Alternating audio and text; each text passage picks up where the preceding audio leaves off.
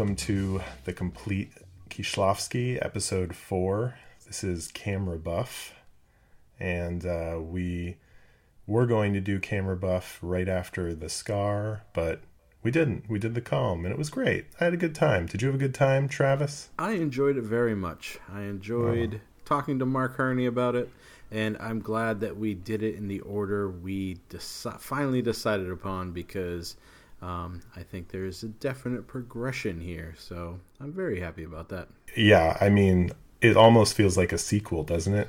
It really does. It's a continuation of this man's life. It's very nice. Yeah.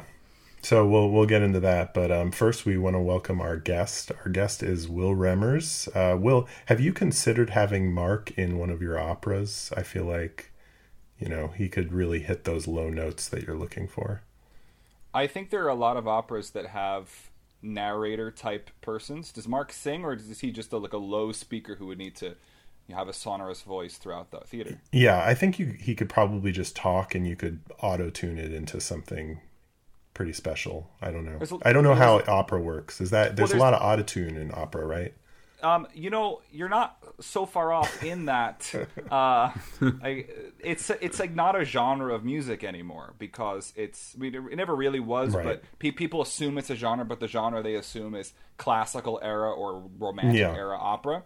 Right. But nowadays there's so much contemporary things that are called opera that use electronics to such a wide degree that I don't see why we can't do an auto-tuned podcast. Yeah. Rumble voice NPR guy opera. Well, it's like how when people think of Broadway musicals, it's like, "Hey there, how you doing today?" No, I don't think of that. Could you repeat it again? I mean, that's what they thought of 40 years ago. I mean, when I think of Broadway shows now, I think of Hamilton. Oh, how you doing today? Like, I think it's that's how they greet. That's more of how it goes. But isn't it? It's Hamilton, right? So it's like, ha ha ha, how you doing today? But then it's like in colonial Fred times. Schneider. Okay. Anyway, who are you, Will Remmers? Tell the audience a little bit about yourself. I'm Will Remmers. That's all you need to know. I like to see a lot of movies, and I do a lot of performing and opera work, and make movie type things from time to time. But mostly my interest in movies is as a watcher, reader about her, liker of her, talker with her type person. And you're not a amateur filmmaker. You don't have an 8mm that you are carrying around. So then, I mean, this movie spoke to me on a deep level because I just made an amateur movie that was filming random stuff. So I really like Camera Buff, but that's because that's the premise of the episode. We will get to Camera Buff eventually, I promise. We're going to do 30 more minutes on Broadway musicals, but after that we'll do something about Kieślowski, I assume.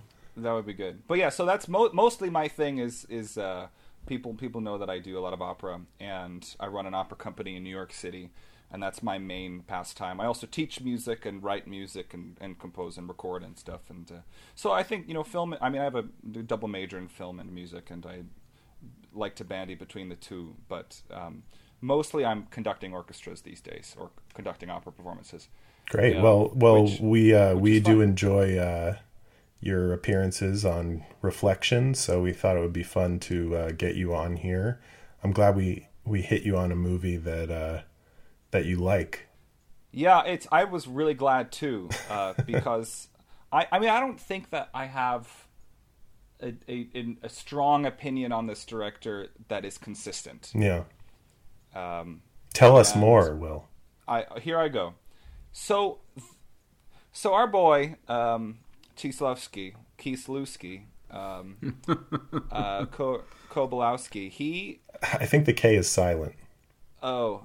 Kieślowski. I usually pride myself in being pretty good at pronouncing French and Italian and German, and I'm just out to lunch with Polish, which is bad because it's my largest nationality percentage is Poland, but I ought to go back someday. Anyway, this was my best friend in high school's favorite filmmaker when we were in high school and just getting into art house cinema and international cinema as like the two kids in high school that were going to be the kids that got into it. And he was very obsessed with Double Life and the Three Colors, and he suggested, he's like, you got to see this guy. This guy's the tits, and Kieślowski. And so with it's not worth it. Sorry, that would caught me off guard, buddy. So I saw the Three Colors. I rented them from the library, and my takes on them was that blue and red were meandering, overwrought, and boring. Mind, I'm 17 in this take. Meandering, overwrought, and boring. And white was a blast. I think that I was something about it being lighter appealed to me, and it being like a dark comedy sort of vibe appealed to me. But I've not actually seen any of those films since I was 17. So I have the Blu-rays now, and I've been meaning to get back to them because I know that I'll have a more nuanced opinion and will enjoy the experience of revisiting them, even if I find that they're not films that speak to me now as an adult. I'm looking forward to that, and I'll probably wait until you're just about up to those to crack into them so that I can listen along as I rewatch them. But that's all I ever ended up seeing of those. Then later in life, as an adult, I finally got to Decalogue just after Criterion put it out. And though I regret that I watched it at the frame rate that made it longer because it took more of my life away, I really, really liked it as an overarching experience, though I think there were 2 or 3 of the episodes individually that I didn't think were entirely successful. Its high points for me were very, very high, and I was very glad to watch it. And I thought it was very beautiful and very well paced and a great experience. Then I saw Double Life in the past couple of months, and I really disliked it. I saw that, yeah. I had a lot of issues with it. I was a bit offended by it in a few ways too.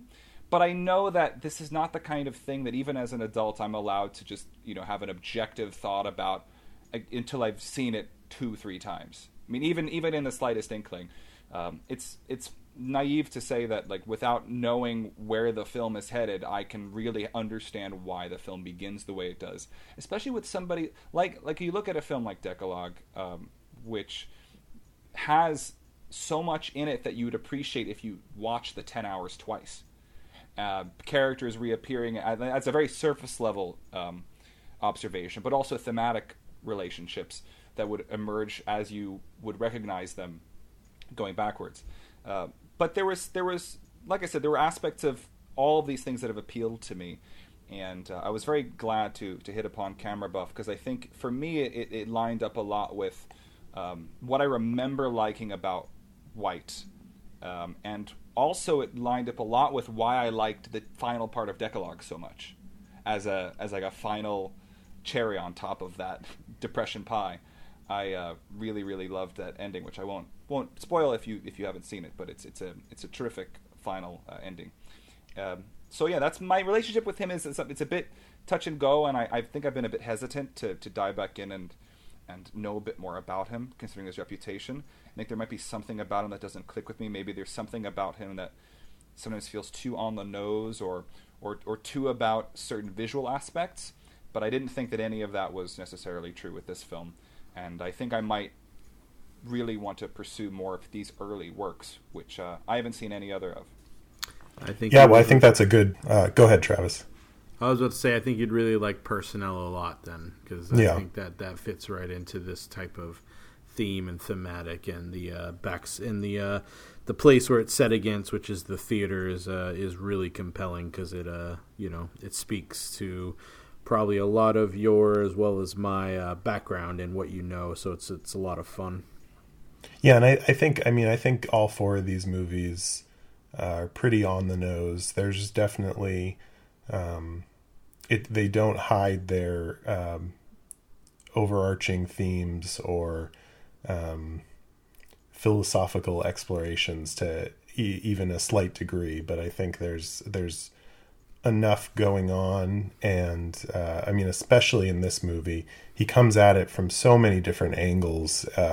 The subjects and issues that he's addressing, that there's plenty to unpack, even though, I think it's pretty straightforward what he's after in this movie.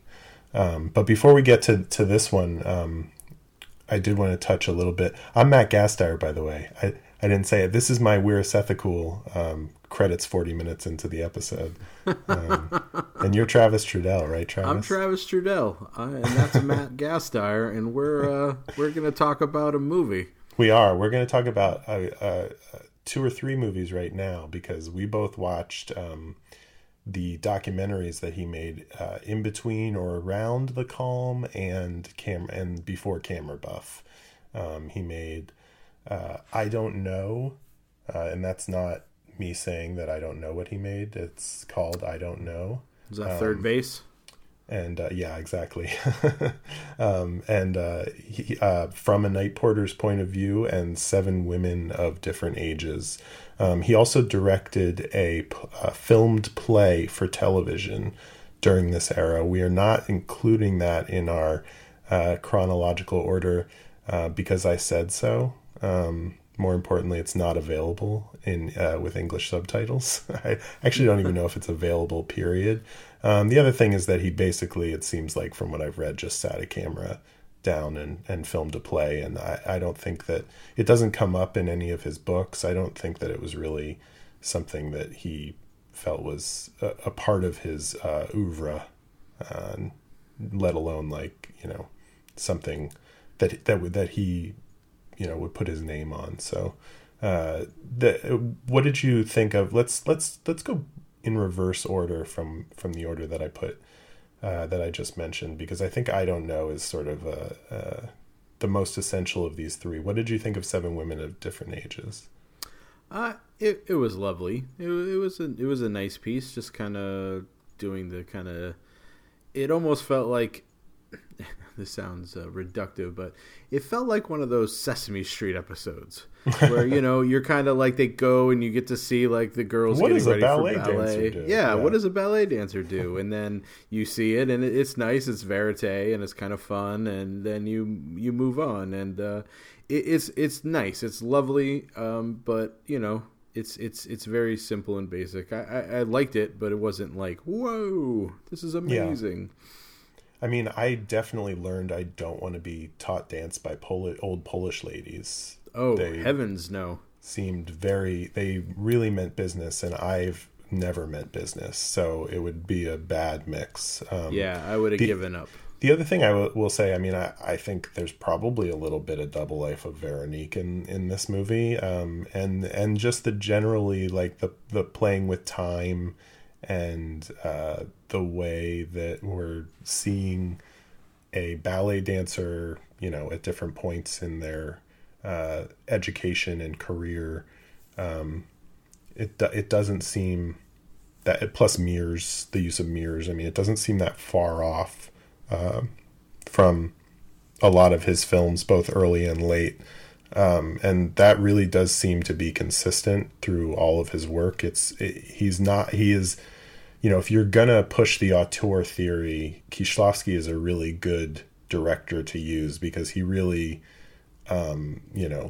sticks to what his interests are and what, his dominating themes are, and really just goes with it.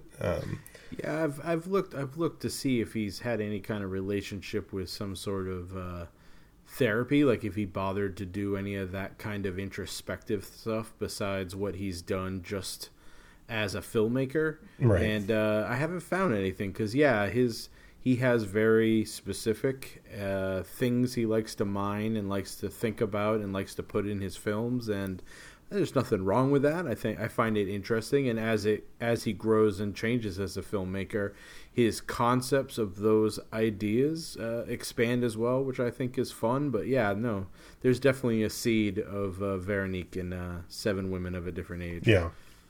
So then, from a Night Porter's point of view, both of these movies are about 15 minutes. This was a bit terrifying and certainly illuminating.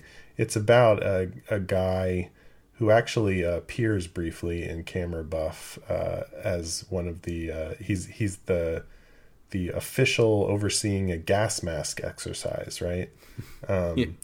So this guy is basically like a hardcore supporter of the communist government of Poland, extremely strict, by the book kind of guy who thinks, these young kids with their bell-bottom jeans and their long hair, what they really need is a good spanking. And at one point, good hanging. A good hanging. I mean, at one point there, he literally says rules are more important than people, which I didn't know was like a thing that would come out of somebody's mouth. Like I get that people think that, but like they usually don't express it in such a quite succinct and literal way. Yeah, this was rough because it's not a character that you find usually in something of Kieślowski, and the fact that he chose to tell this story and kind of bring it forward. But then at the same time, I think this is another one of his films where after it was made, he kind of went, I don't want to show this because it's basically just going to make this person be treated poorly by everyone, and that's not what I intended to do. And they say in the liner notes of the DVD set that somebody actually made a documentary about this, catching up with this guy in the 2000s, and he really missed communist Poland. It was a great time for him. Even in the 2000s, he wished that he could go back to those happier days in the mid 70s. So yeah, I mean, this is an unusual movie for him in that most of these films are at worst kind of like just people neutrally going through the banal awfulness of their experience in Poland in the late 60s to late 70s. But typically it's more people like the subject of I Don't Know, which is about 3 times as long as these other 2 documentaries.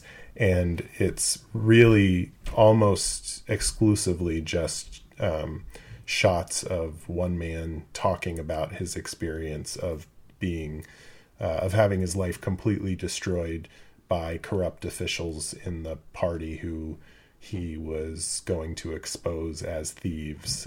So they turned the tables on him and ruined his life by prosecuting him for theft. This movie just feels so much like it's the key to all of these movies that we have talked about so far. I saw a lot of the elements of personnel, certainly of the calm, definitely of the scar. Just the thing that just knocked me out of my socks was when he said that he's put in charge of this factory where they have about 60 million in sales and they're reporting 60 million in losses. So clearly there's something up here.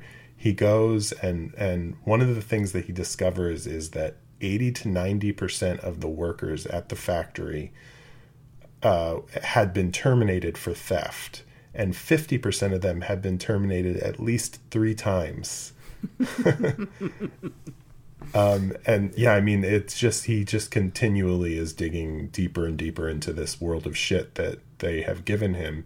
But I thought also what's a really interesting thing was how much, and I watched this after Camera Buff, how much he sounded like the director in this movie, who is ostensibly kind of at least a morally questionable character. I think that we'll get into that, but he talked about how he had to go to night school in order to learn to be an engineer during the process of becoming a director, and all of these things that he had to deal with by just the nature of the fact that he was an educated man, and they put him in these positions that he wasn't necessarily capable to execute, and he kind of had to learn on the job. I thought it was a really interesting film, and I felt like you gained so much insight in just 40 minutes into what life in Poland was like for these educated people in the workforce. That's a long way of introducing the movie to allow you to have your take on it. But what did you think of it? Well, let me go back to the beginning. No, you should be like, actually, it sucked. Well, it is. It's if you're not, it is challenging in terms of a visual story. I will say that. Like, it is literally a guy looking at the camera and talking about and telling the story. And it's being told like in 3 or 4 different positions in his house, and occasionally you cut outside to see that the time of day has shifted. Then you go back in and he's still telling like his life story.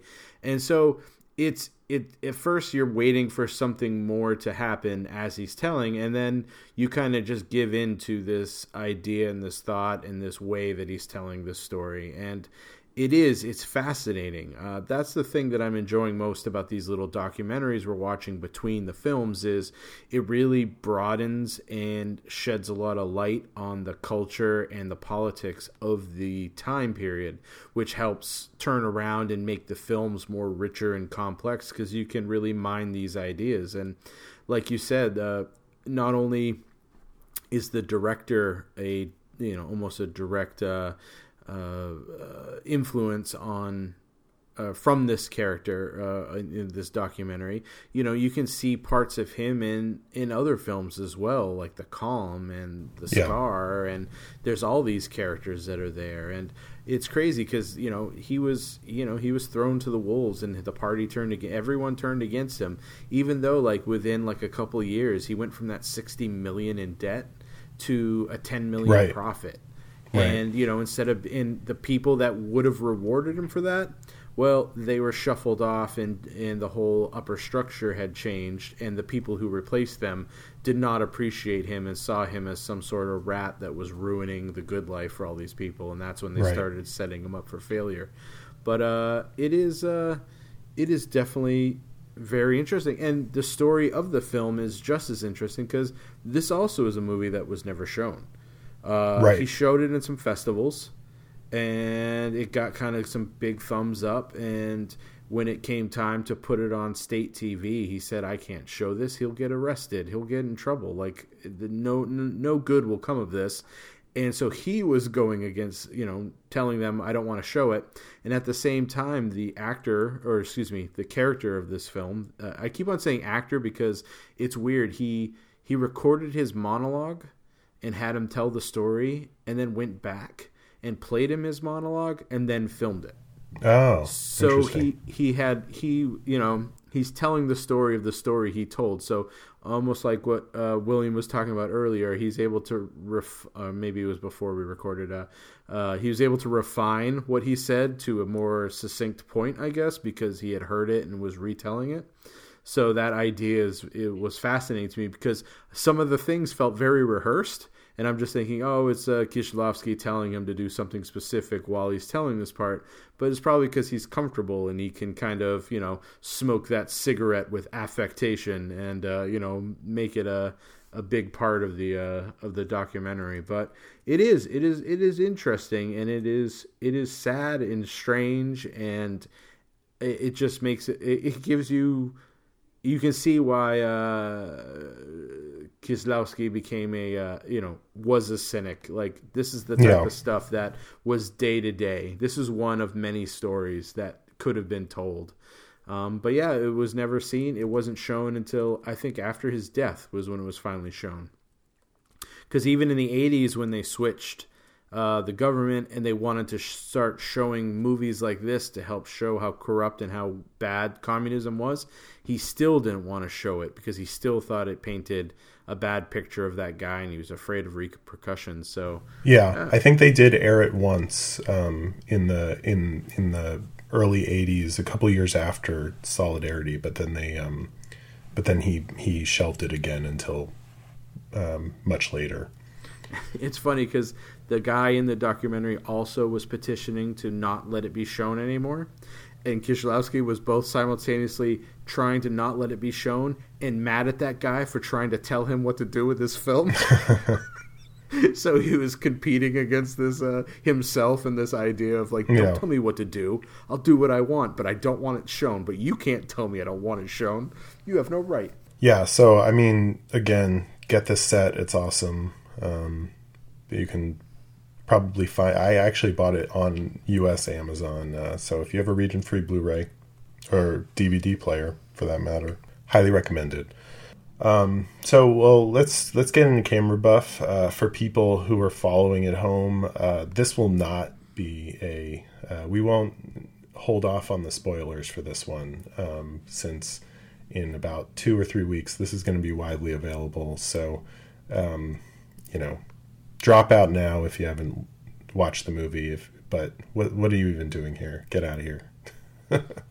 If you lasted this long, you're going to get the ending. Damn it! So, Will, we heard you were positive on this movie. What are your kind of initial thoughts on it, beyond just hey, it was good, or you can just say hey, it was good. Well, that's sort of what my heart said when the film was in front of me. I was watching it and I was just having such a good time. And it's easy to forget how important that can be. To have a film that I found was gripping and entertaining immediately. I loved the script so much. I think the script is terrific. And from what I understand, it's co-written by our guy Jersey. Yeah. Yes. And this guy, who I love because he's in Decalogue 10, and is basically like he's so incredibly likable. So I really do need to go back to the comm now because I feel like I've missed a piece of this puzzle. But I just understood exactly who this guy was from the first frame, and I understood exactly who his wife was from the first frame, and it was so easy to watch this film. It flew by. It contains such a variety of characters and interesting situations, complex dilemmas, uneasy answers to those dilemmas and questions, tickled my own personal interests, and I think got me in on that visceral level of that passion of filmmaking. It was anthropologically interesting and as a historical document. I mean, just the way that it starts off with this gentleman being able to get this camera, which costs a lot of money and which you need to save a lot of money for during this particular era. And you can see why he would gain an obsession in it. I suppose someone should give a little setup into what the film is about. Is that the usual procedure? Yeah, I think so. Is that how we do it, Travis? We change often. So Camera Buff. It's a tale of a young man by the name of Philippe who decides to spend 2 months of his salary to pick up a Russian Krasnogorsk 8mm film camera, so he can document his newborn baby's growth, much to his wife's dismay, because 2 months' salary is a lot of money, but he really wants to cherish those memories and because this is the ultimate, right? This is the thing that everyone should achieve and strive to be: a good job, a wife, and a family, and that's all we want. And so that is the beginning of the movie. But once he's got his hands on that camera, something kind of just sets in, and he's invited to film something for his work as part of his work, and the old camera buff bug bites him, and he just kind of starts improving and growing and changing, and it becomes a fascinating journey about what it means to kind of let your passions take over, even though it might destroy everything else, because your passions are the most important thing at that point. What did you think of this movie, Travis? I enjoyed it very much. I appreciate it on all the levels that Will was just talking about. I like the anthropological aspect as well. Like, I actually went online and started looking up if there was an amateur 8mm film like kind of society in the United States at the time. Because when I think about like 8mm film and stuff like that, I'm thinking about just kind of like home movies. But no, there were, besides train culture, where there were people who would just get on trains and film the whole entire train ride, or film trains passing by and then show them in other train groups. If you've seen the movie Central Station, then you have an inkling of understanding of what I'm talking about. But there were. I think Chicago's museum has a huge Chicago Library has a huge library of amateur films, and these are not films of people like making at home of like their kid walking around or opening Christmas presents. These are films that they like planned, shot. They could be about something fictional. They could be a narrative, a documentary. But they edited them and they cherished them, and they would submit them into these little film festivals, and they would meet other amateur film buffs and talk about them. And I had no idea this culture existed. And so seeing this movie really kind of piqued my interest, because I'd be very interested to watch some of these movies. Because, well, you know, when you hear that he's making a film and the boss of the factory has submitted it as an idea to go into a festival and kind of promote it, which would therefore look good on him as well. And we actually go and see this festival that we're talking about, and it's so strange because, you know, I'm used to this idea of kind of like student or independent films, which have a very specific cultural significance in America. Like when you think of that, like I'm sure you can picture, you know, the guy with a ponytail and the goatee who just made something very important and dark and talky, and you're just picturing those things, and to see that these are just like little tiny documentaries about things that were important or maybe not important, but they were filming them, and these people talking about them very seriously. I found that to be absolutely fascinating, because that idea of something amateur being held to some sort of artistic scrutiny is something that has never ever crossed my mind. It's, you know, when you see a home movie or something like that, you don't hold it to any standard. It's a document of that time, and that's about it. But you don't hold it into any sort of artistic standard, and they're doing this, and I found that to be a really, like, that was the linchpin for me of just how interested I was in this movie. There's so many other fantastic things going on, but that was the anchor that held me into the film for sure. Yeah, just on that point, I mean, I was struck by the and it's really only a side subplot in the film, but I was struck by the camaraderie of the amateur film group that he puts together. It's almost got like this low-key day for night thing going on, where it's just like, you know, and like his assistant is kind of like in love with him, and you know, it's like it's a bit of like a heartbreak at the end, right? Like the idol comes crashing down when he ruins the film. But there is this very like we're in this together, and there's nobody else around who understands our passion kind of feeling to it. That, you know, I mean, as people who are cinephiles who have discovered each other online, that's the kind of thing that we can sympathize with. But it's also like you can only imagine in a small town in Poland to be able to discover something like this and feel like, you know, you've got somebody who's a pretty significant director in Polish history, Zanussi, showing up to your amateur film club to watch a movie and give you feedback on just that aspect of it. There's a real love of film in this movie, and it's funny because Kieślowski, of course, as usual, says he was never a camera buff, and he doesn't, you know, that's not, you know, he doesn't even sympathize with the main character, which is obviously not true.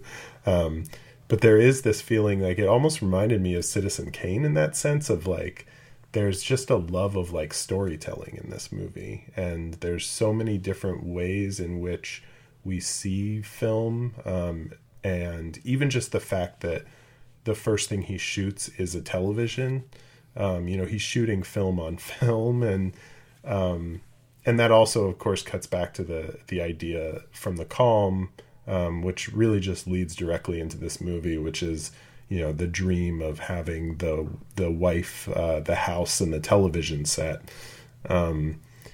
which, is echoed here in the line of, did she take the television set when she left? And if she didn't, then she'll be back. It's not a permanent thing.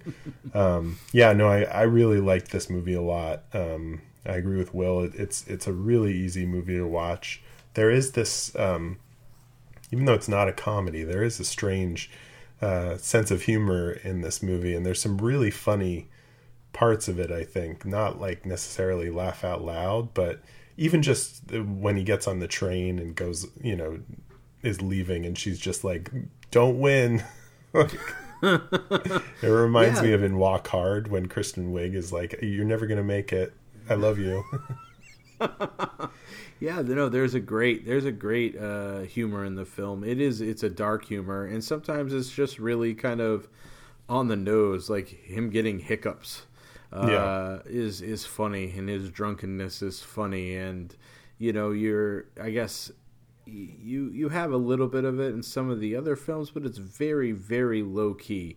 And this one, it's a little more, it's an oddness, which I wonder if that comes from Yerje in his bits and parts in it, because it's the character is such a vibrant character. You see him like really loving what he does, and it's such a great energetic role, and he's kind of moving, and I think there's a moment where his supervisor is watching him, and he's just like, he was born to hold that camera, and you cut over, and he's like obviously annoying the crap out of the lead singer, just like being over her shoulder, but he's just so like into it, and it's so fun to watch. And there's all these quirky little moments that are just really enjoyable, and builds that character, makes you smile, put a smile on your face, which in turn like really helps you sympathize with him as he kind of, his world views expand and his ideas expand, and then you watch kind of some of the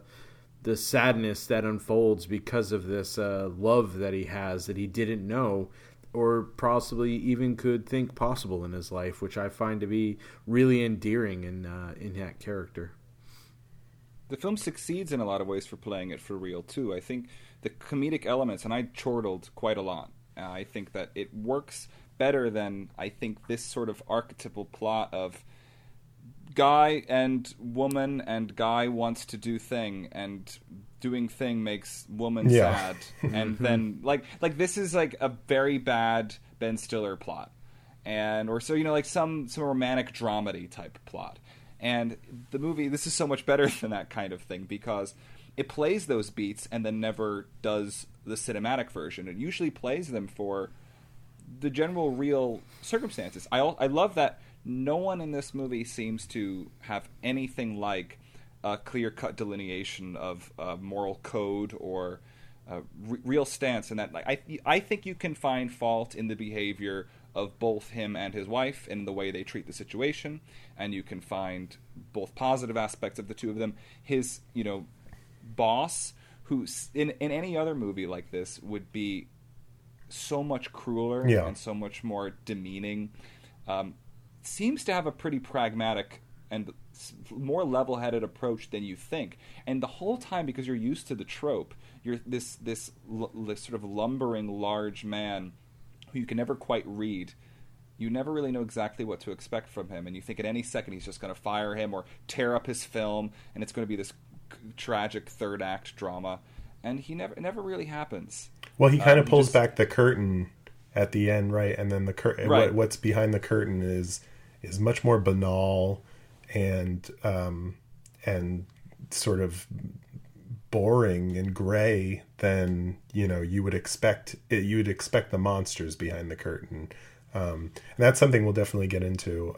But I do want to go back to the wife dynamic, because it is one of those things where like she's definitely she definitely can be a bit of like an over the top, just like the wife that's the bummer, he's just doing his thing. He's having fun. He's got a kid, so he's like, he's looking for his hobby. But at the same time, like, she had certain expectations in this relationship. Like, I just watched Free Solo, which is not a very good movie, but like the guy in it, when they get together, there's like issues in their relationship because the woman, like, logically does not want him to die. But like, he's climbing up the sides of mountains that, like, they meet at a book signing for him. Like, if this woman in this movie had gone into the relationship knowing this guy was a filmmaker, that would have been one thing. But she had certain expectations. She thought she was marrying the guy from The Calm, which is the guy who all he wants is the wife, the kid, the house, and the TV set. And when she realizes that she's not getting that, and by the way, she's clearly suffering from postpartum depression, and frustrated about the fact that she's unable to nurse her child, and he is, rather than providing her that support, is drifting further and further away from the family.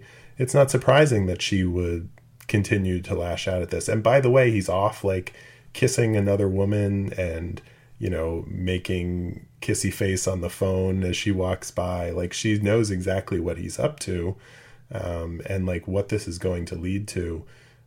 So, as much as she is, doing these stereotypical things, she is doing them for reasons that make sense. I mean, I think her character revolves entirely around his behavior, and sort of, it's playing off of his story. So, she's not the kind of fully formed character that he might arguably, for you will come to later in his films. But I think certainly she is more well-rounded and sympathetic, at least, than the shrill wife who's just trying to harsh this guy's vibe. Yeah, this is not a Judy Greer performance, right?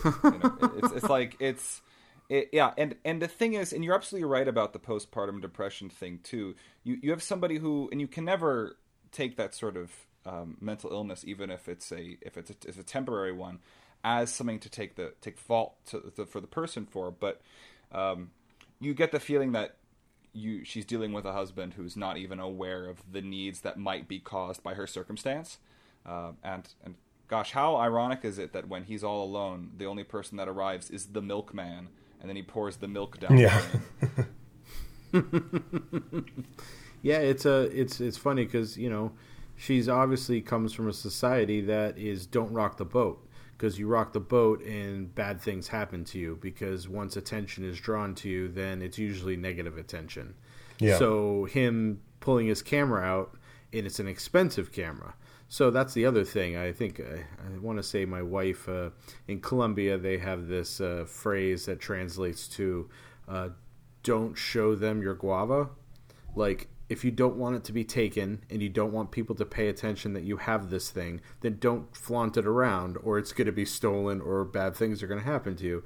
And him pulling out this camera constantly and like out in public and wanting to film her while she's getting her diaper changed. She's like, don't show that. That's private. Don't make her something that should be noticed. And, there's a certain kind of hesitation in terms of this newfound idea, because it will eventually cause you trouble, because you're taking notice of things around you, and it's a society in which they don't want you to take notice of things around you. They want you to do the thing they want you to do and just go home and watch your state-sponsored TV and hug your wife, and that's it. That's all they want you to do. So, just like the woman, the wife in the movie The Calm, she has a better idea of kind of where this is leading and wants him to kind of stop. But at the same time, she's not going about it the right way, and the same way that he's not going about the relationship the right way. He's not taking the necessary precautions, and he's just throwing caution to the wind to pursue this crazy and wild lifestyle as an amateur camera operator. But well, it does seem like Jerzy Stor. It does seem like he's so in all of his roles that I've seen from him, and I don't remember him in Decalogue 10 because it's been so long since I watched Decalogue, but I just watched The Big Animal, which is a Kieślowski script that he wrote in the 70s, but Storer actually produced it and directed it and starred in it in the late 90s, and it's a delightful movie. It's about this guy who discovers a camel that's been abandoned by a circus, and he basically just takes it under his wing and decides that he's going to be the guy in the small Polish village with a camel. And he even in that film, it's similar to this, where it's just he's got this like naive enthusiasm about life, and he just throws himself into whatever it is that is making him feel happy or excited, or he feels good about being in life, and he just wants to live life to the fullest, and it's the people around him who are preventing him from doing that. And it doesn't seem like at any point in any of these movies until the very end does he realize that they're going to win. There's only there's only so many options that he has, and depending on how you read the ending of this movie, and I'm sure we'll talk about it eventually, that you can look at it as him like figuring out a way to maintain that naive enthusiasm or giving up on it. But I think that is really what makes him so lovable, but it's also kind of his downfall in the relationships in the movie. You had mentioned, Matt, before that that Kieślowski in a way was sort of smoke screening against people thinking that this was any way autobiographical or anything that he related to. He was saying that he wasn't sympathizing with the protagonist so much, and I feel like there's an element in the film where it seems like he's trying to get you off that trail with the way he portrays Philippe's particular type of artistry, and the fact that there's even the scene that spells it out for you, where he's having a meeting with a man from the TV studio who wants him to produce. Basically, he wants him to produce a film about what is expected to be the progression of a certain place, a certain town, and the way it changes over a span of time. And he asks him if he thinks he's an artist, or if he considers himself an artist. And Philippe completely doesn't think he is. He's very, very adamant. He's like, no, I'm not an artist. And of course, the TV man who works, in this particular political environment is happier to have that. It's happier to have somebody who's not trying to forward some sort of artistic statement. And you have this contrasted with his existence in the film festival sort of world, which there's this fantastic film festival sequence where his Jubilee film is given third prize at a festival which receives no first prize because nothing is good enough. And there's something that's this like, it seems very light. Like, this doesn't seem like a counter-political artistic revolution happening, but there's a lot for the way he is approaching his art form. He doesn't seem to be. I mean, he's nervous to even get the award in the first place. Part of him doesn't even want to accept it. Some of the funniest material comes from him, knocking over the armrest on a chair, because he's just shocked to be flabbergasted and approached by this beautiful woman who seems to be interested in his art for some reason, because basically there's some connection between him and them and his boss. What do we think about his obsession in terms of what about this art is it that appeals to him? What actually engenders his obsession, and what is he trying to achieve? Because I did find that the films he made were very effective. I mean, just watching simple match cutting of a particular piece of pavement over time was a powerful enough image, especially in its composition and its simple structure, and it told a very clear story. So what I appreciated here is that in the film, we're supposed to think that these are succeeding on a mainstream television level, and it felt totally believable that this man made these films and that they did succeed at that level. I cried watching the film that gets screened on TV. I cried in that scene, watching them watch the film about the employee at the factory. So what do we think about what actually is his driving force as an artist, so to speak, or as an obsessive? I think that part of it stems from his naive enthusiasm. That he, you know, when the director asks him, well, I mean, first of all, I think it's really funny when the guy, he tells the director that he's going to make a movie for himself now, and he says, you know, 2 for the plant, 1 for ourselves. Like, the fact that's, you know, that concept of 1 for them and 1 for you is something that's translatable to a small town 70s Poland like worker that had a plant sponsor his amateur film club is quite funny to me. And I think that there is, you know, that he asks him what the movie's going to be about, and he just says life. And, you know, the fact that I think he's got this real interest in achieving kind of the Polish dream, if you will. And when he gets there, it's, you know, feels a bit empty to him. He finds this other thing that can show him what there is that's more, that is more, you know, there's more to life than just that simple dream that he thought of.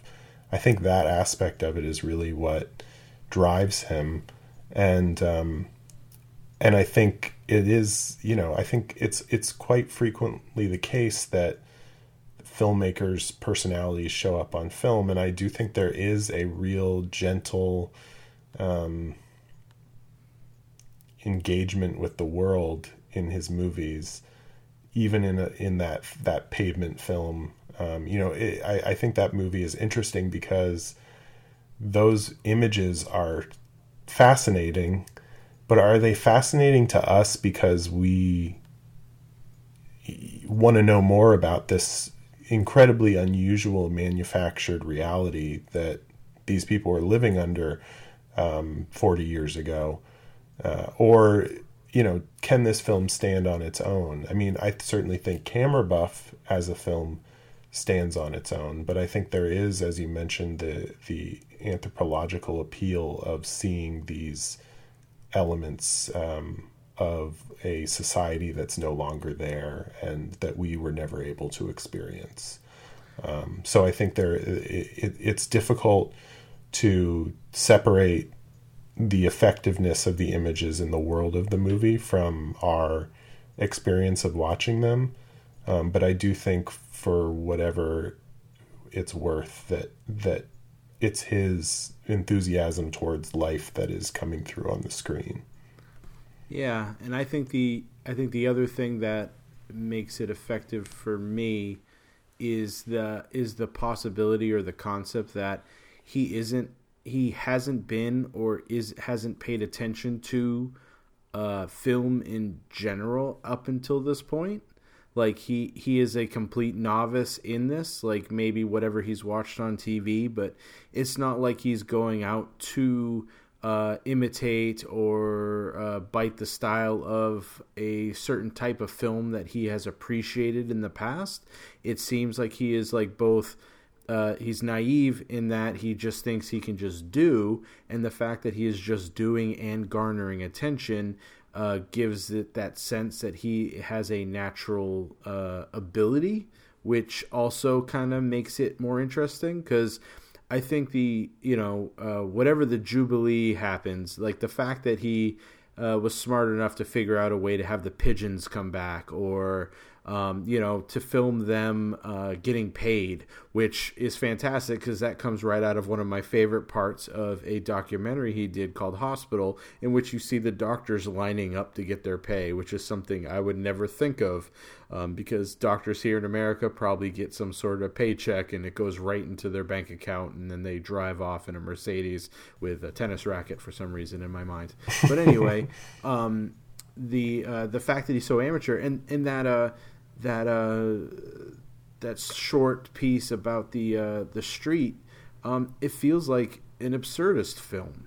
Like the way it's structured is almost kind of like a Monty Python-esque comedy, like shot from a distance, and because it's so far away, you have this feeling of humor to it. As you see the world change around this camera shot, and as you see like it come back to full circle, which is they start to replace the road again, because this is what they do. They tear up the road and then they fix it and then they tear it up again, and it's absurd. Like the whole premises and the way it's structured feels like an experimental film. Yeah. Well, and we later find out that those people are being paid because there's no materials for the brickworks. I mean, those are probably the same people, right? That they have doing road work.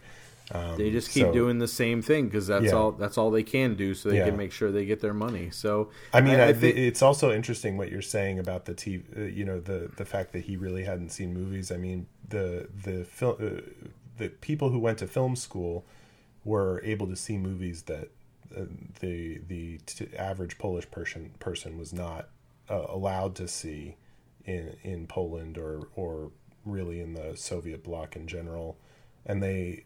And so that was kind of part of why they didn't give that award at the film festival. This guy is dismissing these amateurs' films because they look like they were influenced by the only thing that these people have seen, which is TV documentaries and TV films that they show, and they don't. He doesn't have the intellectual background to know Ken Loach's Kess, and he I think it's really funny when he goes to buy the magazines, he buys Film and Politics. He can't just he's got to learn both of them in order to be a proper Polish filmmaker, and I do feel like that is one of the aspects of it, that there is this like feeling of moving up in society, of like elevating yourself into the intellectual. I mean, the other thing that he has is just like I think he enjoys the attention. He's got all these workers around him, and he unveils the camera, and it was 2 months' pay, and now the plant is showing him attention. He's getting called in. There is something very like, it almost reminds me of like a bad British indie comedy from the early 2000s, like the small town where somebody gets a camera and then he becomes a celebrity. It's very Pecker. Like yes, Pecker, exactly. This movie's just like Pecker. So there is that aspect of it too. You also mentioned the pigeons. That feels like a key moment here, because that's his first moment where he's really manufacturing reality in order to suit his documentary style, and then he later lies about it. Did you guys feel like that? Well, yeah, he lies about it later, but he also, after he manufactures that moment for the camera, Vitek, his kind of assistant, comes up and he's like, "Oh, what's wrong?" He's like, "Well, I'm all bummed I didn't catch them going to the meeting." "Well, just film my legs going by and you can edit it in." He goes, No, that's not real.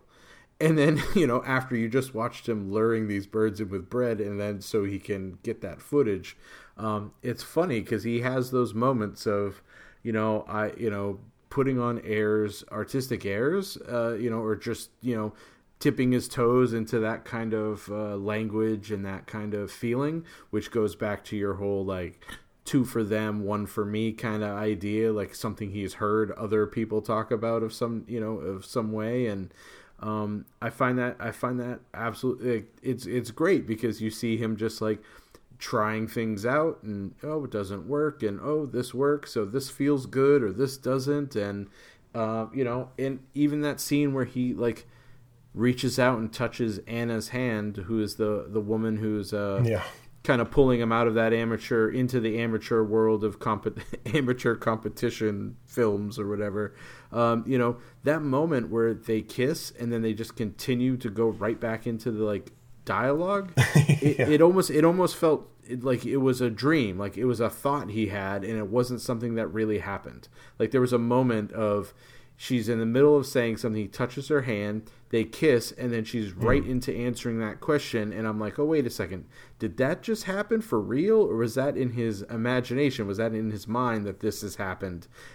Is this like art bleeding into his reality? Or so the first time I saw it, like I watched it a couple times, and the first time I saw it, I was like, oh, that was interesting. Because, you know, I know later he has these little flights of fancy that sometimes happen, and it was really fascinating, that kind of these moments that he was putting together, that Kieślowski was putting together to help create this character and make him more three-dimensional and more vibrant for the film. I really enjoy the pace and the fact that we're dealing with something here that takes place over the span of a year, that you don't necessarily see all of the continuity from A to B to C. Yeah. That there are elisions in time. And what I love about that and the way that it's presented that way is that he seems to be able to make adjustments in his approach, or a film can be completed over the span of one cut.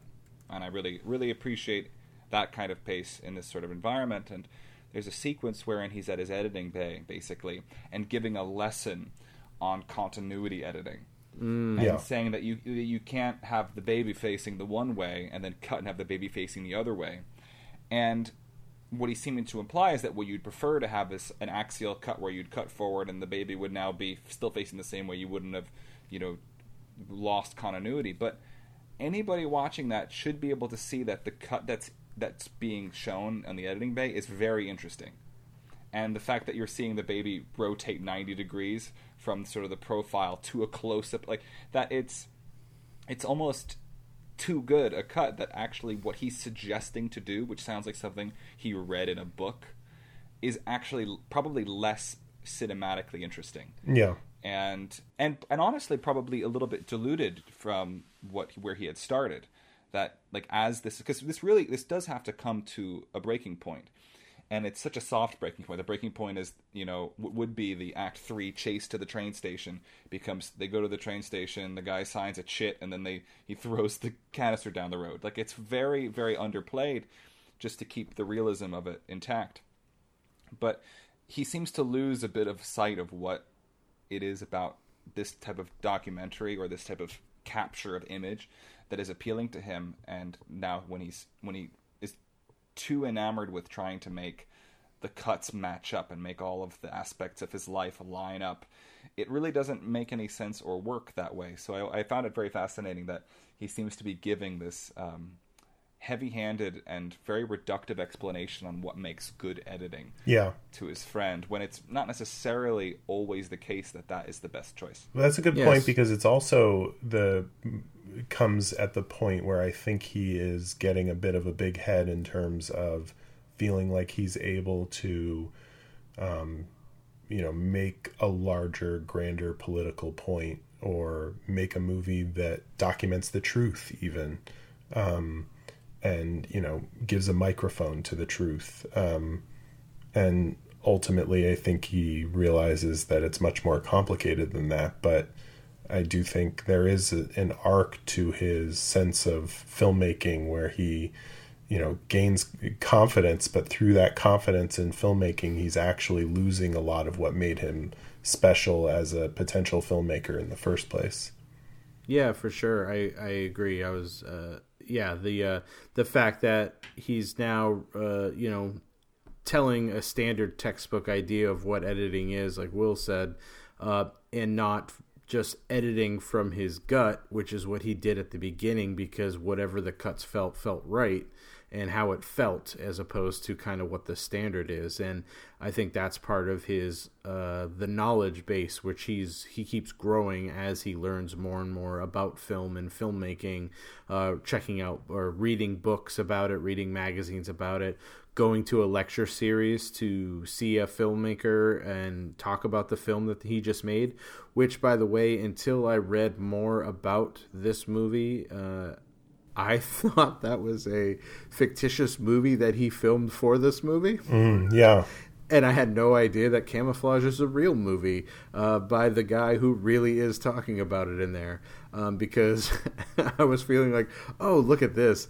oh man, he really nailed this pretentious talking movie, which is what he would be going to see. And I'm like, oh, this is a real movie. Oops, I guess I should see it and give it a shake because I guess it was pretty popular at that time. But Will, go ahead. Oh, it was too teal. it was like way too teal. Well, I did really like the echoing, in the film. Yeah. Like you do get the feeling of like what it would have been like to go to one of these screenings. It's not exactly the same as a multiplex in the Mall of America. The other point, all tinny. Yeah, exactly.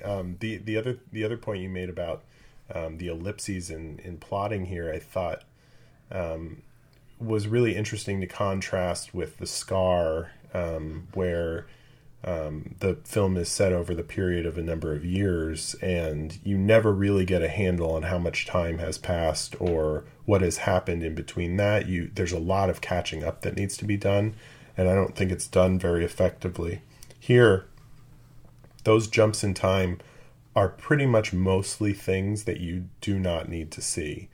You don't need to see him contact the guy at TV to know when the telegram comes that it's the guy from TV and he's contacted him. You don't need to see these different shifting times because you are informed in really effortless ways as to how much time has passed or the information that you need to know about what in between those time periods. And that time has passed. It's not a guessing game along the way. And so I think that aspect of it is very satisfying and effective, and it's something that Kieślowski wasn't necessarily able to do as well even a couple of years previous to this. Yeah, you can really feel his growth in this, not only in terms of the editing ability, the storytelling ability, timing, like lots of his character development and shot structure timing wise helps tell the story in a lot more economical way than before, where something would be meandering for meandering's sake or weird for weird's sake. Those moments that happen that are unique or different or odd or quirky, they land effortlessly, as opposed to sometimes, the forced feeling that we had in some of his earlier films, and you can really feel that growth and that change. Yeah, let's talk about weird for weird's sake. What did you guys think of the hawk and the chicken? Oh, when that happened, I was so nervous. At the very beginning of the film, I went, "No, don't do it. Don't do a thing. Don't do it. Don't do a thing that we're gonna have to think about." I don't care. And then it gets echoed later, right? So it's at the very beginning we see this hawk peck at the chicken. I mean, it just clearly also we have the Kess comparison all of a sudden. Right. But then there's his wife. The hawk is doing a really good job with the feathers, right? We should it's plucking. It's really plucking very effectively. The plucking is good. Then there's a nightmare about that same image happens later. Well, but she is this a recurring dream? Because they cut right to her waking up, and she's going to have the baby. Yeah. And she says she says later, "I had that dream again." Yeah. Or he asks if she's had. I can't remember. He asks or she tells, but yeah, and it's also weird because it's one of the few times we're kind of in her point of view. It's like the only time, kind of. Like we see her seeing him, but he's always there. But for her to be alone and thinking and having this dream, it's one of the only times we're like that.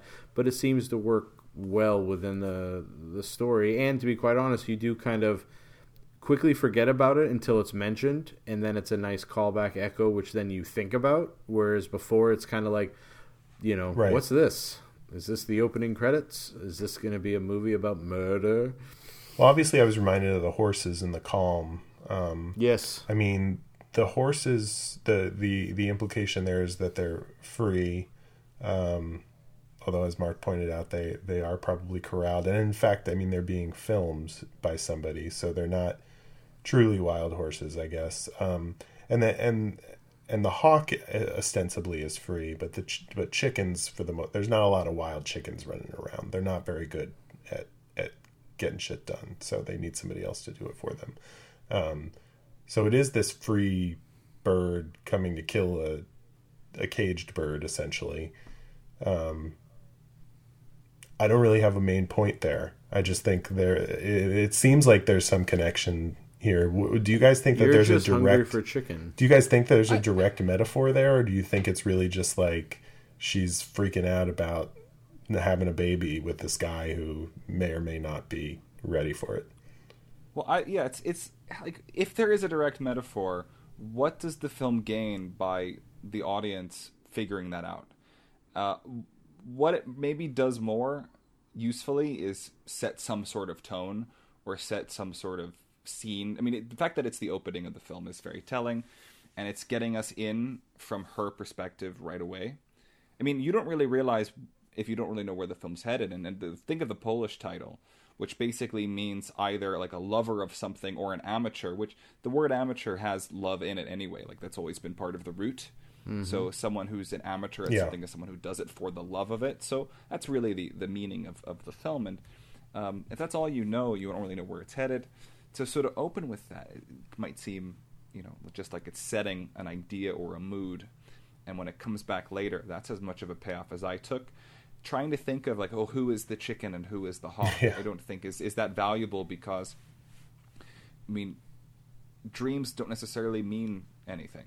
They might, like, they don't necessarily mean something that is quite so one-to-one. Yeah, well, and Kieślowski has said, as many directors have, sometimes the cigar is just the cigar, but he still opened his movie with the hawk eating the chicken. So, I mean, he didn't open his movie with a tap dancing lizard. So, I mean, it's it is what it is. But I also think the implication there, it doesn't necessarily have to be a direct metaphor, but I guess, by the end of the movie, I'm not thinking about the hawk and the chicken in the way that in The Calm, it's a much more direct feeling and tone. Speaking of setting the tone for a film, I feel like it's pretty effortless in that movie. But I don't know, Travis, did you feel like when watching it for the first time, I kind of, because of the title and because of what it is, I automatically kind of assumed it was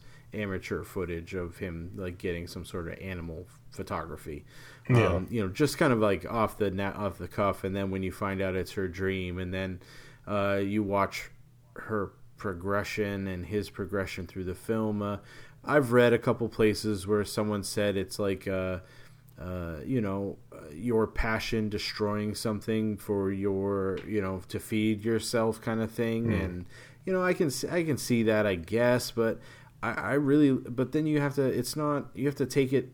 I take it from her perspective because it's her dream. Right. And I think it goes back to that fear of if you stand out, you're going to be picked off. Yeah. And, if you're the one that's left behind because you're too naive to notice the dangers all around you, you're going to get in trouble. Yeah. And now she has something to lose. I mean, when she's pregnant, that's the moment when she's most vulnerable because, it's time to protect the young and prevent any of this from happening. And it is eventually being pregnant again that prompts her to leave him because she, is no longer willing to take the risk. Yeah, because she knows there's nothing but trouble down the road for whatever his passion is, and yeah, I mean, that'd be my most simplistic take on what that idea is, and it's interesting that it's only echoed verbally and never echoed again in any sort of metaphoric or another visual way, which I think would be kind of beating over the head if they ended with the same image or something like that. It'd be like, yes, we get it. Just stop it with that. But it is a compelling opening. It does like Will said, set a tone, and it kind of leaves you a little bit with an unexpected idea. Because when you go from this scene of a hawk killing a chicken, plucking its feathers, and cut to pregnant woman, guy eating bread, which makes me laugh that's his thing. He likes to eat bread at night. Like, he'll wake up in the middle of the night, go slice him some bread, and then go back to sleep. But then, like, the image of him running down the street carrying his pregnant wife, and then hiding from the car with balloons. It's hilarious. Like, just that idea, like, he's drunk, run. And it's like setting from that image of the hawk to that kind of little sequence. It felt so tonally different that it did set me off guard. And then it took me kind of like a couple minutes to get into the tone of the film because of it. But then when you go back and think about it, it kind of makes sense for her growth and her character, which he kind of veers away from her thoughts for a while because he's more interested in this passion, which thematically makes sense. He's not paying attention anymore to her, so it's all about his passion, so we're not paying attention to the wife anymore, which, is it works thematically in terms of the film, but it would be lovely to get a little bit more of her feelings as well, but then it would probably bog it down. So good job. Good job, Kieślowski. You did a good job of balancing that and making it work in terms of the themes of the film. I think two characters we haven't talked about too much is the neighbor and the mom, and the dwarf at the plant that he makes the documentary about. I mean, I feel like both of these are really deft uses of setups that are kind of funny in sort of delightful ways. I don't think he's necessarily poking fun at either one of these characters, but I think that he's using them in a kind of light, look at these people these simple people, in a little way. It makes it sound more derogatory than it is. But then I think he shifts both of these stories into very poignant endings. I found it really funny, the guy driving his van over this hill just so that his mom could see him out the window, and his mom is just up there waving down from the window, and then it turns into this thing where it speaks to the power of film in this again very on the nose but very elemental and true way. And I think the same thing is true of the TV documentary, and sort of how deeply that moves this guy who, it basically just made a straightforward film about this guy's life. I appreciated that in the film because it's like the car driving over the hill is the idea of what we think of when we think of a home movie. It's the simple little, like, I always remember there's a documentary about the making of the film Bad Taste by Peter Jackson, and the mom, they're interviewing his mom, and they said, oh yeah, we got this 8mm home camera, and Peter was always doing interesting things, swinging the camera around or following people. We would just film people walking towards us and away from us, and that's that same idea of that. This is what I think of when I think of just basic film. Like, oh, just film me driving towards you so I can then show my mom, like, look at me, I'm driving. And that's the most basic concept of what film is to him, or what this camera can achieve. Whereas, Philip's character can see how much more that camera can achieve just due to how he is and who he is. And then to turn around and show how powerful film can be. And for both of those, and it's not, the nice thing is, it's not the jaded people who sit on that jury and talk about how these films don't mean anything. It's the actual people that, the masses, the normal people who watch TV, those are the ones who we show it affecting the most. And them understanding all of a sudden how powerful these this tool can be in reaching people, which I think is what, a lot of the government feared and tried to kind of rein in, to be able to tell those stories that they wanted to tell, because they know how powerful this image or these images can be. And so I liked it. It was on the nose. It was very, this is, movies are a memory, and now I have her forever in this moment, and you did something special for me. Yes.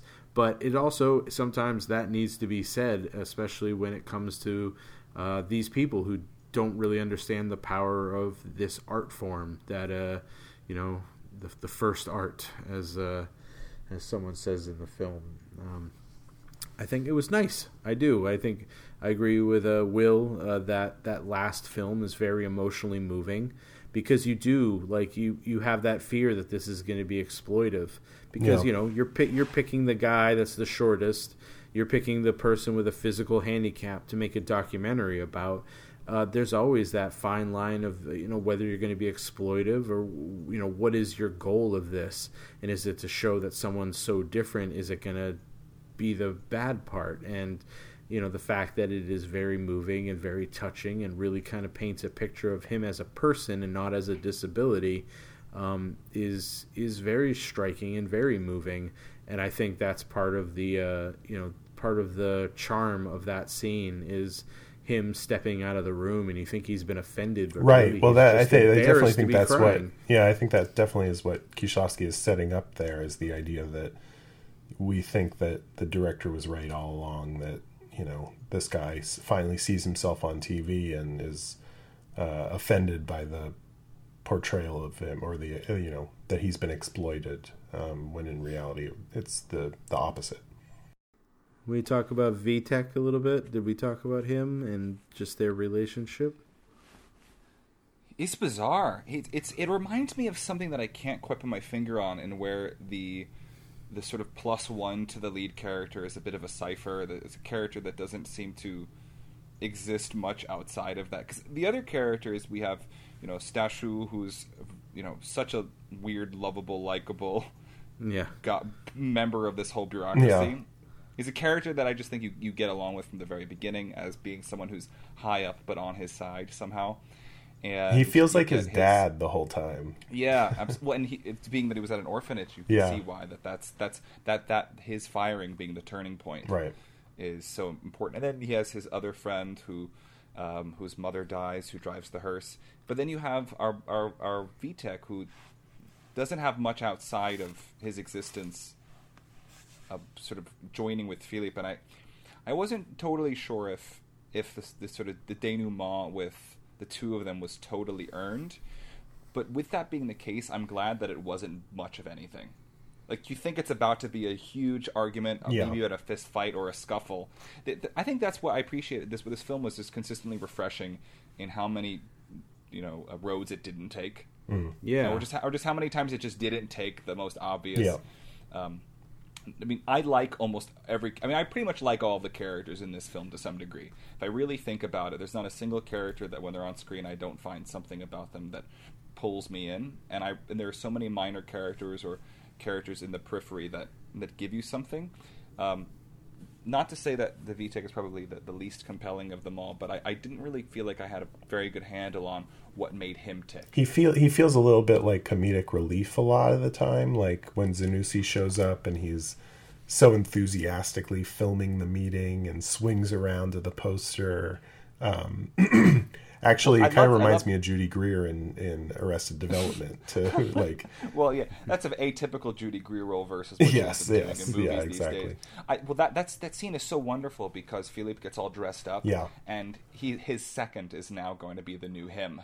The way that he's in a way grooming Vitek to be the next guy, to be the vice president of the film club and to manage all of these things. It's amazing that, and truly, again, the elisions in time, showing how much has passed and cutting right to this new environment. But yeah, I don't know, besides the comic relief and the admiration, what he does outside of these things. Not that we have to know. I mean, I don't think that the characterization of this particular individual being not as fully developed as it could be is in any way a slight on a film that, as we already mentioned, that has its second lead in his wife isn't really that well developed as her own character. Well, I mean, I don't think that's the intent. Yeah, I think he's kind of serves as a step behind Philip in terms of where his understanding of how film fits into Polish life. Yeah, no, I agree. I think it's that he is playing, the Urtek's naivete character. The film is everything. Yeah. And that was where Philip was like, if this movie takes place in over a year, but it feels like that was when he was young, man, when he was just learning about film, how happy he was, days, and the idea that he would throw that away shows that Philippe is grown past that because he read a film book in a political magazine. He's now better than this and realizes the danger and the harm that these types of things can bring about. And then where Vitek is still like completely enamored by the idea of telling the truth and showing everything and doesn't quite grasp that concept. But then again, Philip doesn't actually explain the reason why he's doing it. He just kind of says, it's not worth it, this sucks, and he just throws it, which also is kind of funny because to watch the footage, he would have to have already kind of put it through its chemical bath.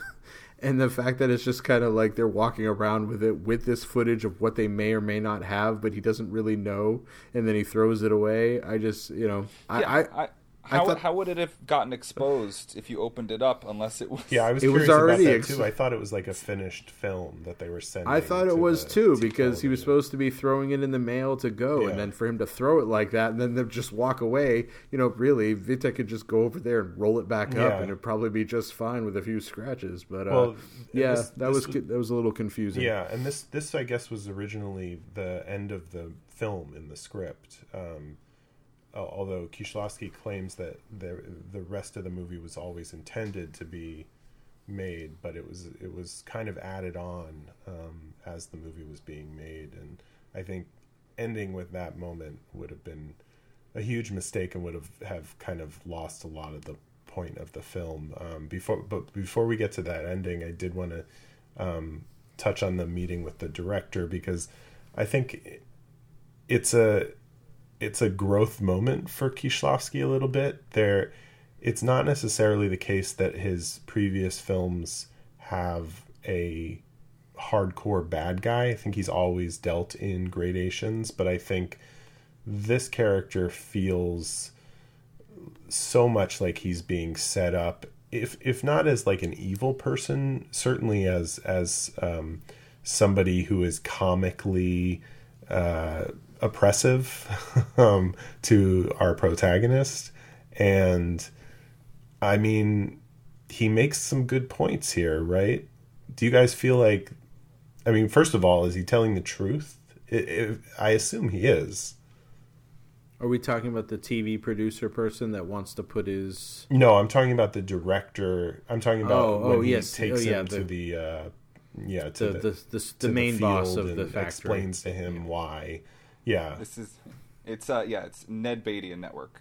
Yes. This is like, this is the way the world... What I love about this guy is that and why...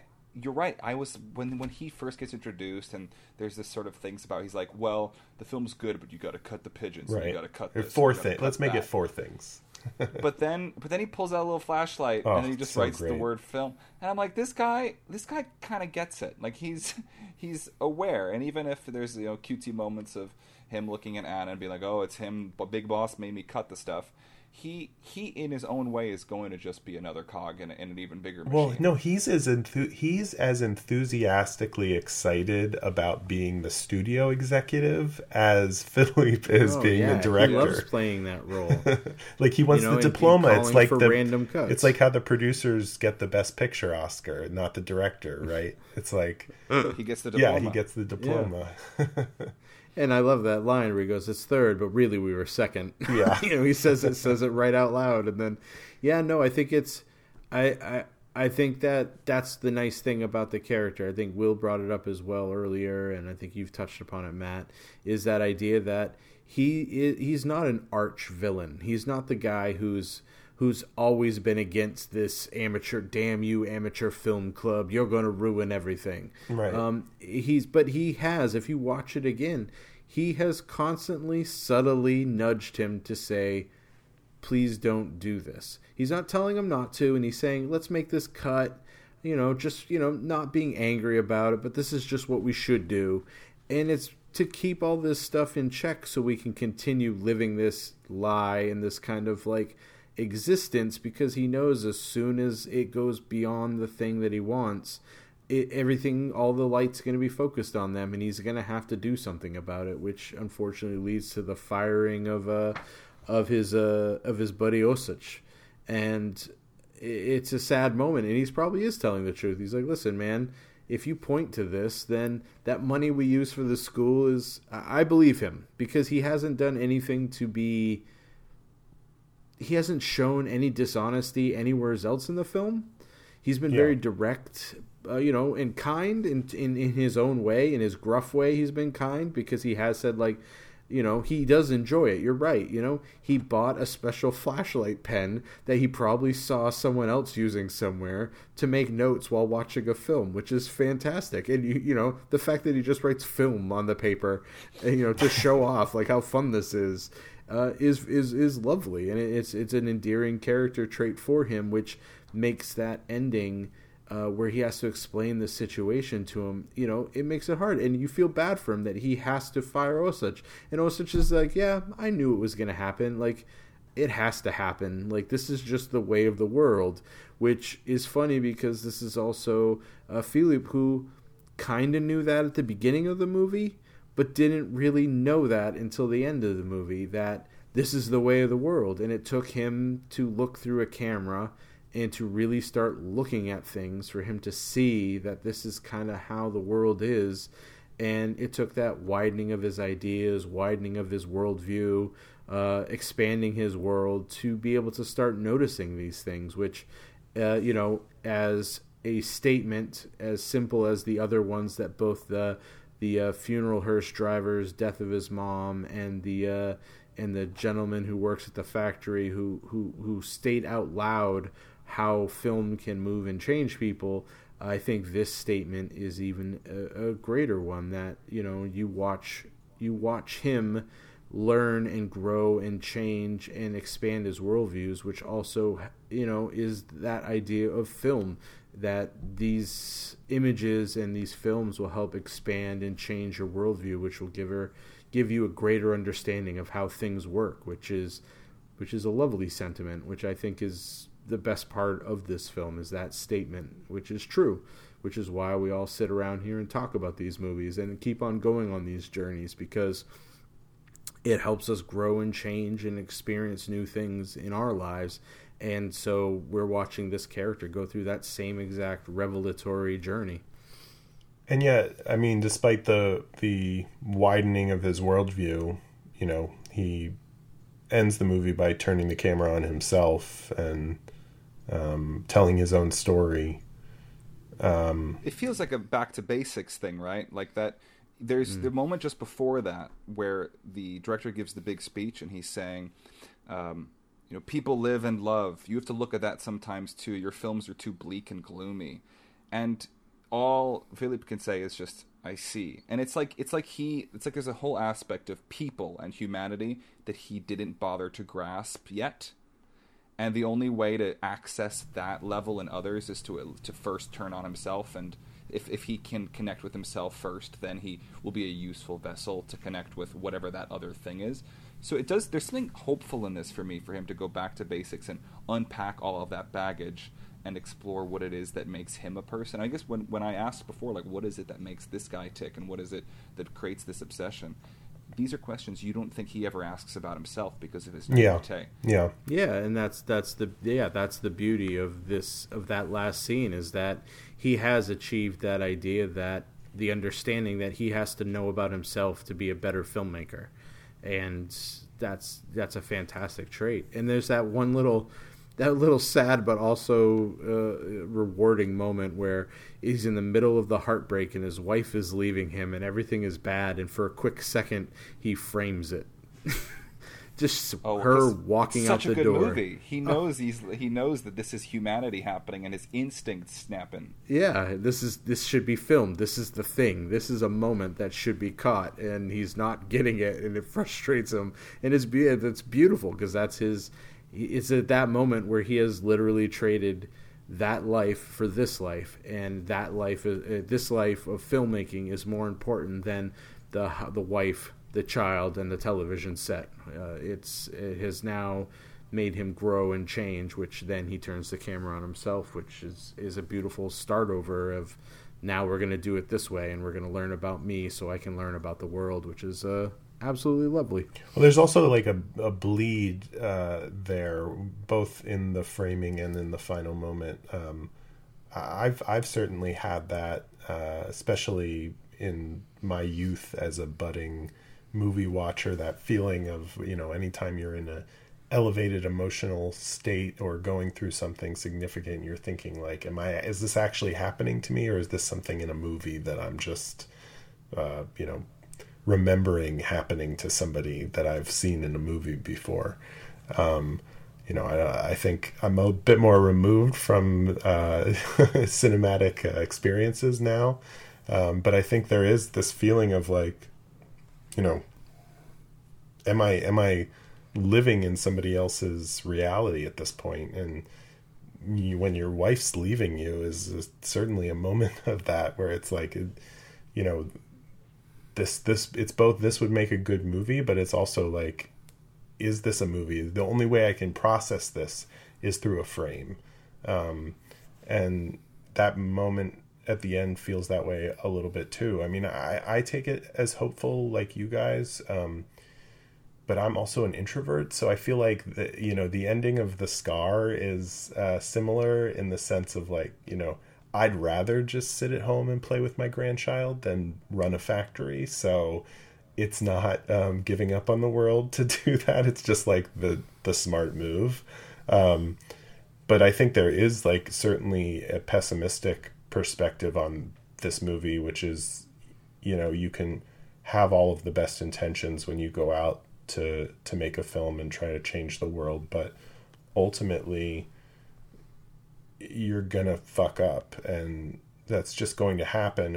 And the question becomes, is it worth it in your pursuit of whatever it is that you're trying to achieve?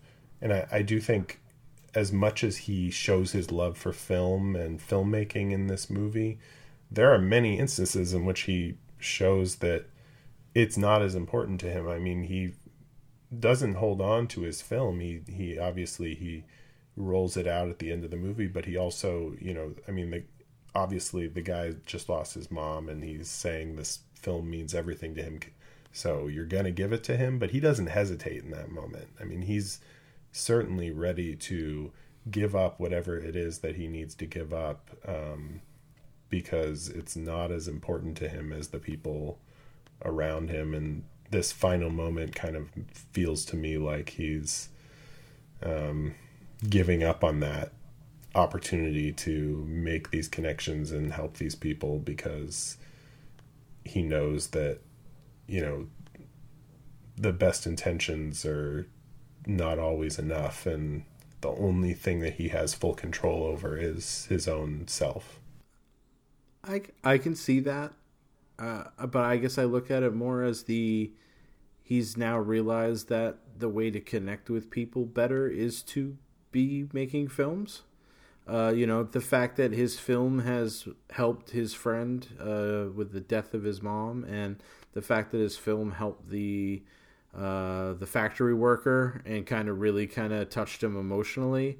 I think that it's not so much that he's cutting off from himself, but that the one person in his life that the films will never affect or make better is leaving, and he has nothing to offer her in that aspect, and no way of connecting to her except by looking at her through that frame, in hopes that he can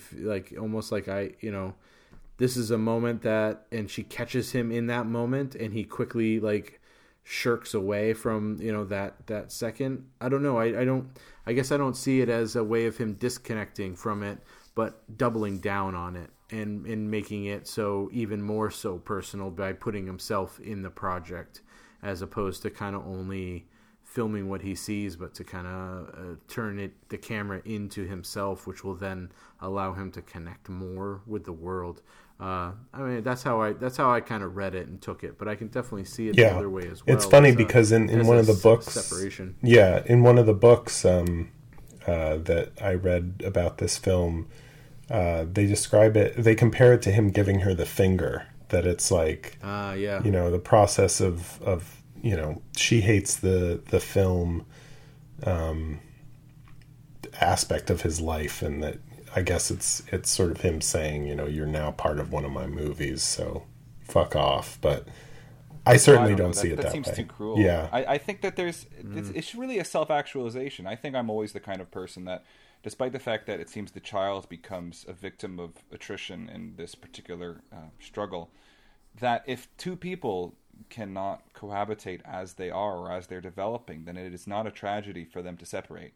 And in this particular instance, it seems like he's realizing something about himself and self-actualizing, and she even says that she wanted something that was, relaxing and calm, and that whatever he's now invested in, I mean, clearly he's a good friend.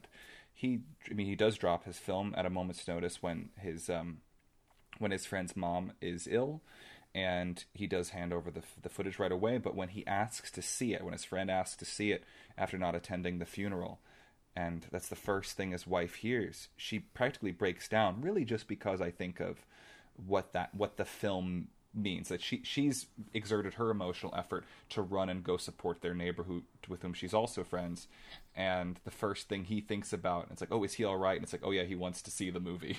Like, Vitek says the absolute wrong thing, of course, but you sort of understand that there may be people that can connect with him after he can realize this aspect to himself. And one might not be entirely convinced that his wife ever would have been that person.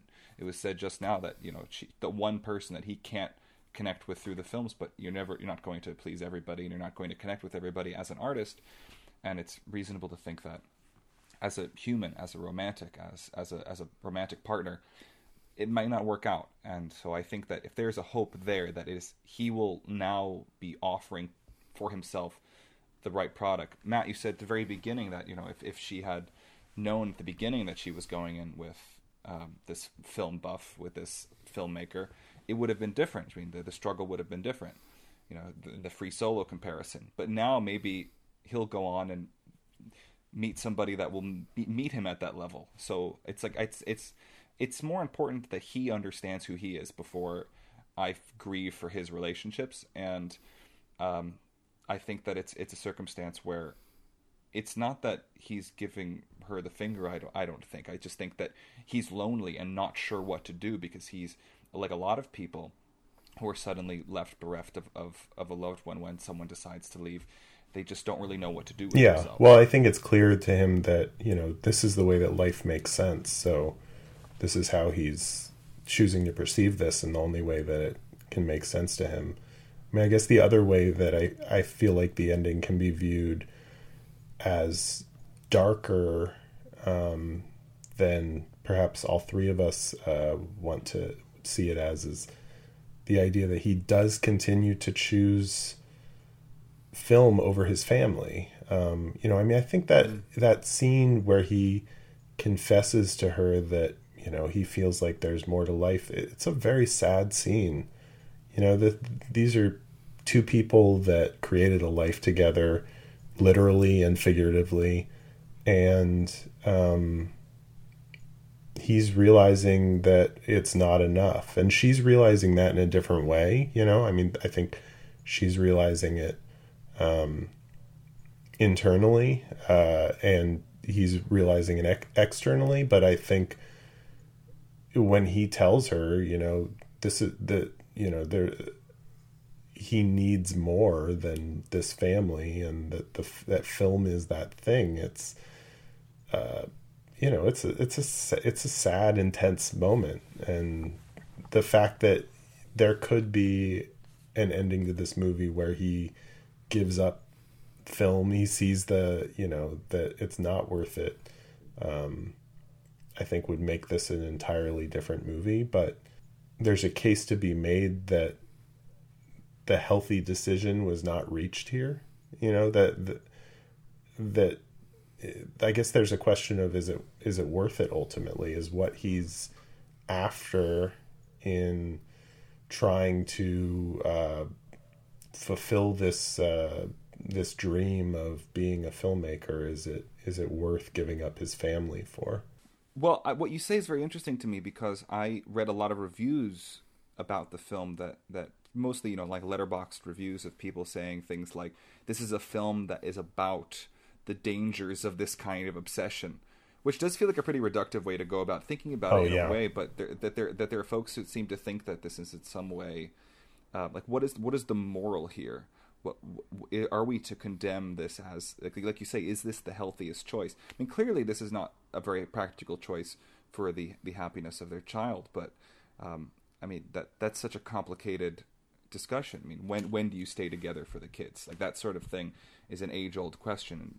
Millions of people have chosen chosen different answers to answer that sort of question. And clearly for him that's not entirely the concern. I've never had children, I've not been married, but I definitely feel like I've had moments where I've chosen either my art in some way or film, even just as like the film experience over a family environment or a family atmosphere, and to the strife of the family attitude. I mean, this film spoke to me on a very personal level, and that I really understood the type of obsession this person has.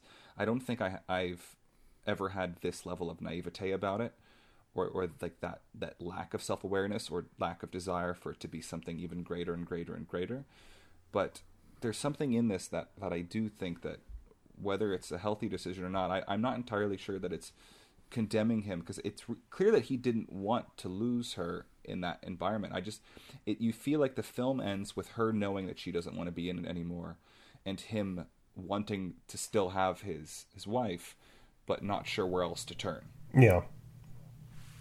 Yeah. So I think that in terms of like, there's no choice for which I can condemn the character, because he seems to have, the only choice he made was pushing too far and driving her away. But if that's what he was going to do anyway, it's hard to.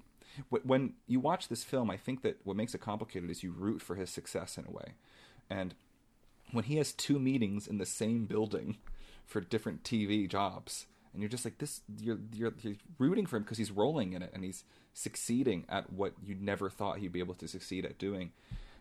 It's hard not to want him to continue. Well, it's also in terms of what it's saying about the societal norms of that time as well. I mean, if you look over here at the United States in the 70s, at the films that were being made at that time as well, it's all about people breaking away from normal or normative family, atomic family, kind of ideas. How many movies were there where people just up and left their family to find a better life for themselves? I mean, look at, you can, as a stark comparison, you can look at something like, Close Encounters of the Third Kind, where a guy has this passion and this idea, and he's willing to give everything up to explore and taste a greater world out there, and, leave everyone behind. And, no one, you don't think about that, because the idea of the adventure is far greater than this idea of this crappy home life where the kids are screaming at each other all the time and the wife is nagging, and he just wants to go further. And this is a smaller version of that, where this idea, this concept that to be happy is to have these things, and if that's all you're raised on and that's all you think there is, and then you're given this taste of something different, like it could have been anything. It could have, not just being a camera buff, it could have been like, just painting or photography, or it could have been so many other things that he realizes that he never thought of that could be something that could be as fulfilling or satisfying. Well, I get that, but it's a movie, right?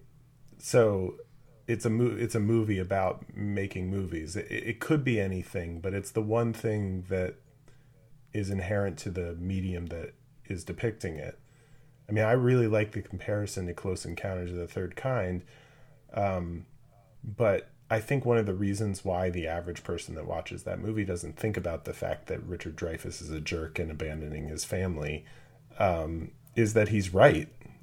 Like, there's some really chill aliens in the mountains that are going to take you on an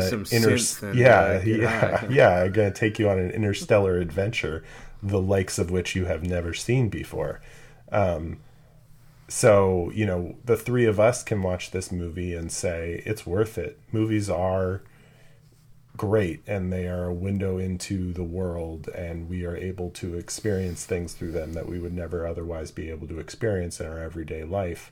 But that's the story that we bought into. I don't know that the film presents it that way, and I certainly don't know that the average person either here or in Poland would see the movie and think about it that way. I think that there, it's not, it's never gonna be as sexy as Aliens, or anything along the lines of a big Hollywood movie, because it's really asking you to buy into its own presentation, and without that, I think the only thing that his decisions rest on is the success that he's seeing around him, like the TV interviews, but I think more importantly just his likable, affable personality as an actor.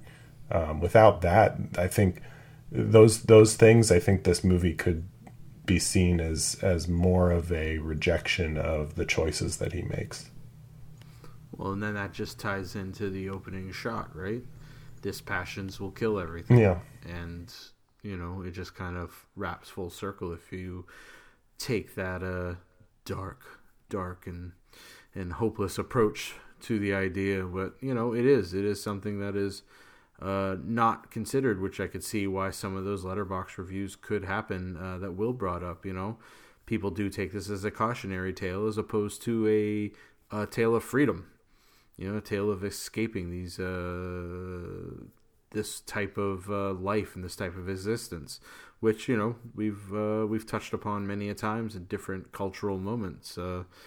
Doll's House is another one. If we flipped it around and it was about a female filmmaker who wanted to escape this normal drudgery of life kind of thing, would we take it as a little bit more of a idea of that freedom and escape, as opposed to the what he has going on now, which is that familial responsibility, and he's willing to destroy it for this idea, and then the cynical idea of that he's basically just going into these two film jobs because they want to exploit him for his naivety of filming these things that everyone else would clearly stay away from, but he's going to do it because he wants that success, which is also what they're doing to him. So it is that idea that he still isn't fully understanding how this is going to work out for him, even though both his boss and his wife have told him he needs to stop it because it's going to make things worse. And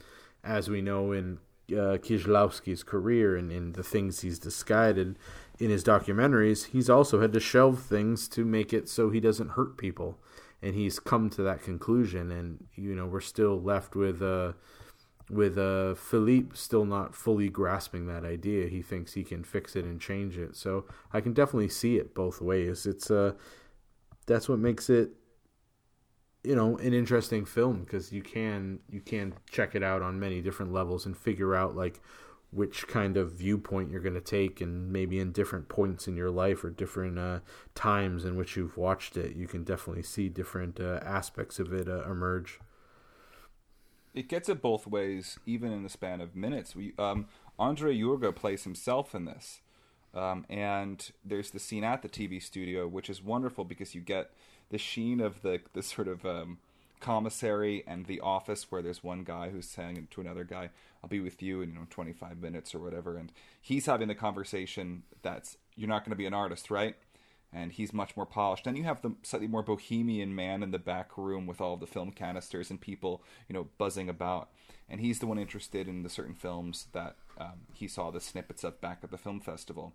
And you get the feeling that, especially because Jurga's playing himself, that he's meant to at least be someone who's not exploiting Philippe.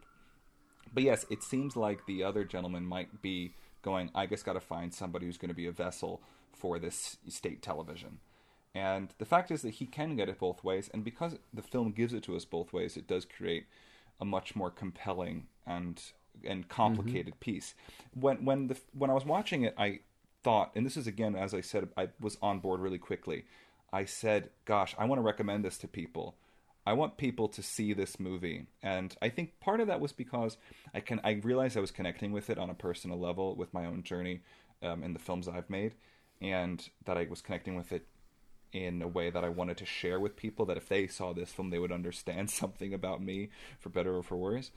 But to share this film with people who might not be as on the in with the idea that film is like the be all end all art, or one of them in a certain way.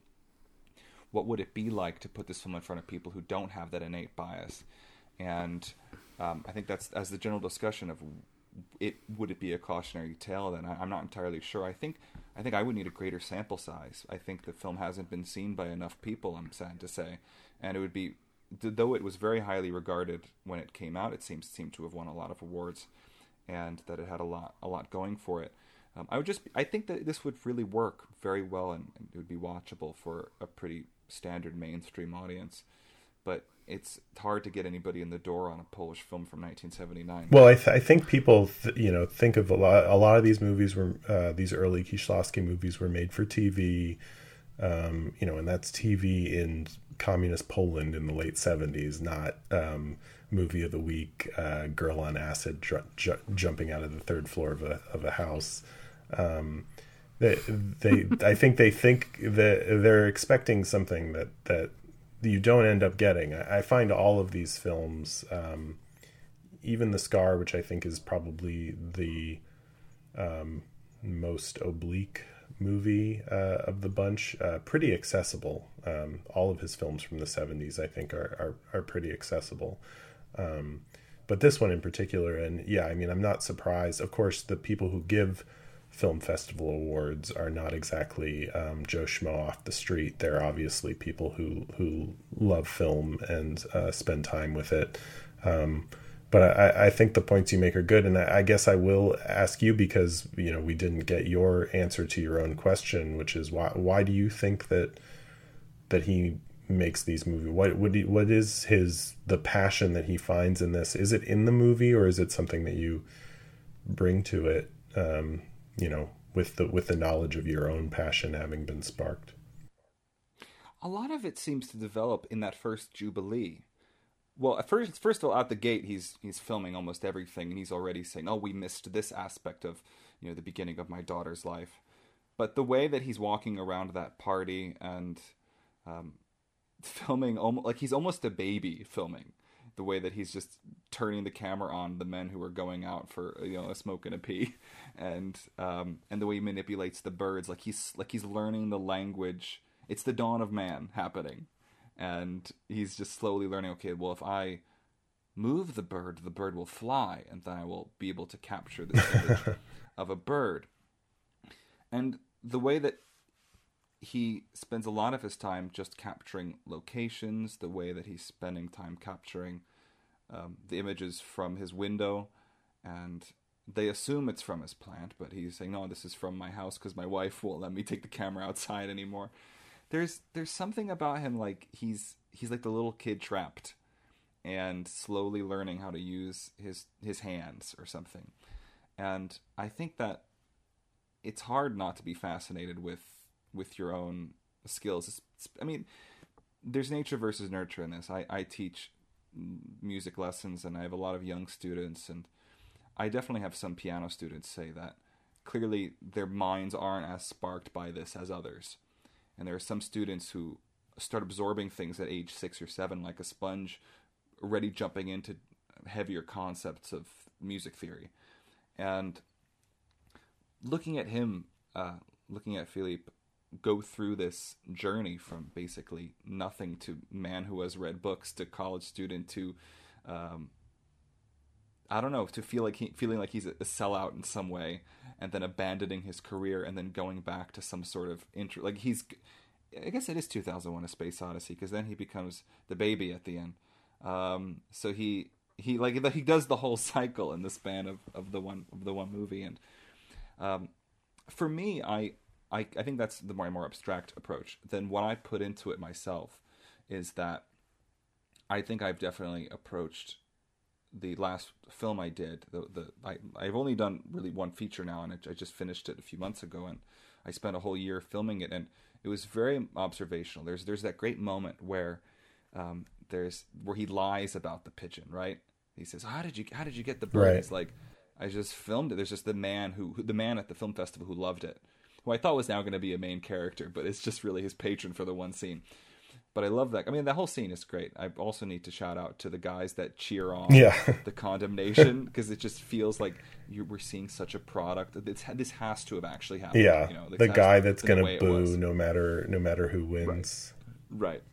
And so he says, and truly that's how I felt filming the movie I did last year, where so much of what I shot was pure chance. And like, I'm glad I have my camera on me, and I brought my camera pretty much everywhere I went last year, and shot a lot of things for what is a narrative film, but in a very improvisational way, based on things that I knew. Like I said, I can't miss this. Like, I can't not capture the image that's in front of me.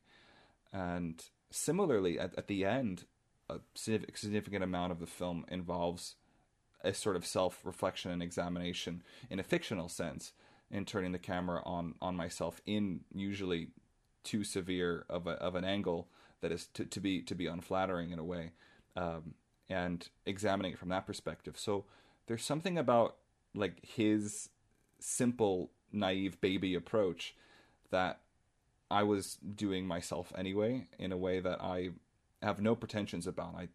I wanted to film a project that would be easy to film, and I thought, carrying my camera around, let's see what happens. And then something did develop just by happenstance.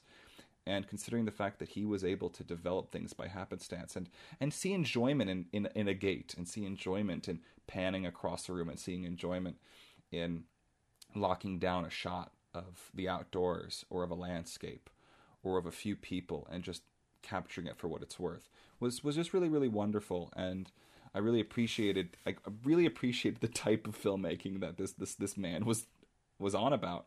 I loved, and like I said, I cried watching the film and watching people watch the film. I thought it was really, really great, and it was magical in a way. There's even a moment that almost breaks the fourth wall a bit. That it reminds me of the eyeline break in La Dolce Vita, where there's a part where the man about whom the documentary is happening, the employee, he's washing his hands. Yes.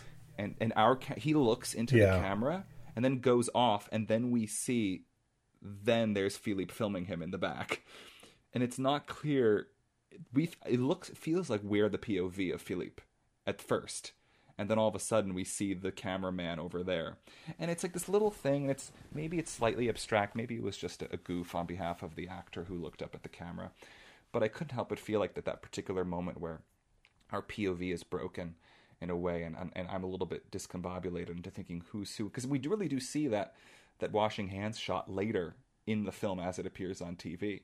So either way, it kind of does two different things. So I don't know. I think I have a particular investment in what type of thing he was doing, but also and I'm imposing a bit upon him, and seeing that I could just as easily get obsessed about this kind of process. Well, it's interesting because he spends 2 months' salary on this camera, right? So he obviously had something in the back of his mind that was itching for this camera.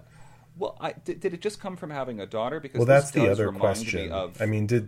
Did he buy the camera for the reason that he states, which is to document his daughter's life, or is there this itch in the back of his mind? Like, is this really just an excuse to get this thing?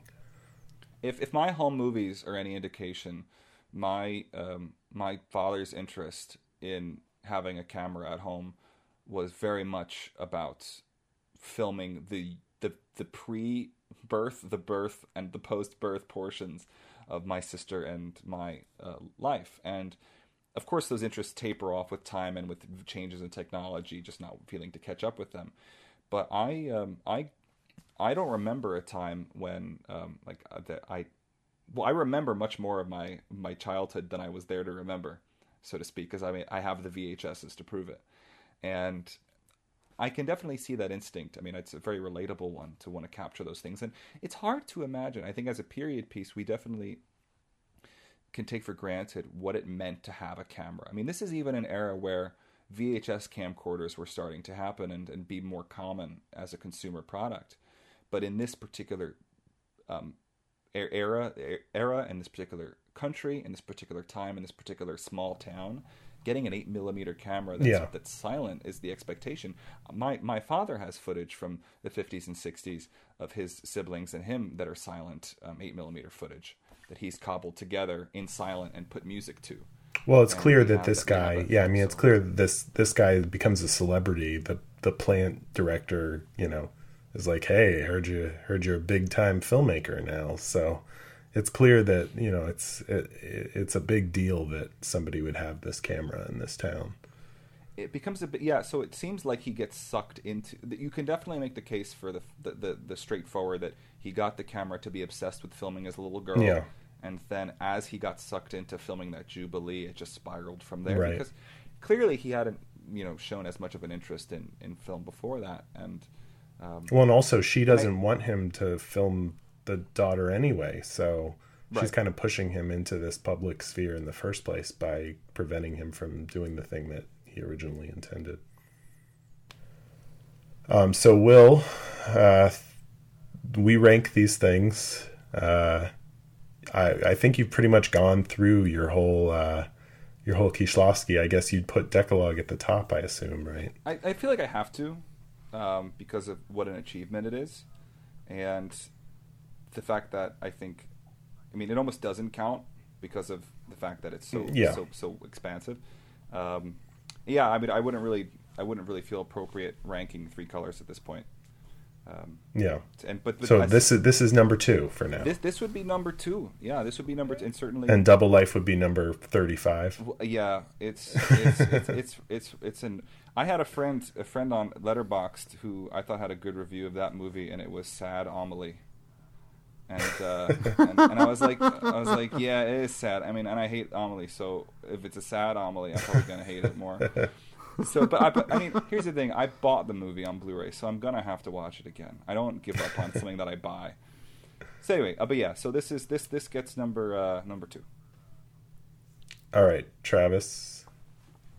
Yeah, I mean, if we're going within our framework, then I would have to say still the last place. You know, by no means a horrible film, as I've said before, is The Scar, and then Personnel, and that's because, you know, the way that the film, I connect with the film in terms of the backstage craft of what it goes into doing productions, whether it be theater or filmmaking. That's the part I enjoy and I connect with, and I can relate to it.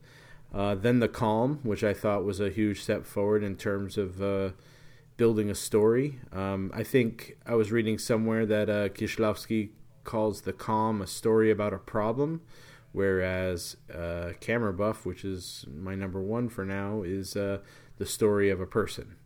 And I kind of like that idea because, you know, if you look at Camera Buff and The Calm together as a sequence of films, you know, it's almost like a reverse progression.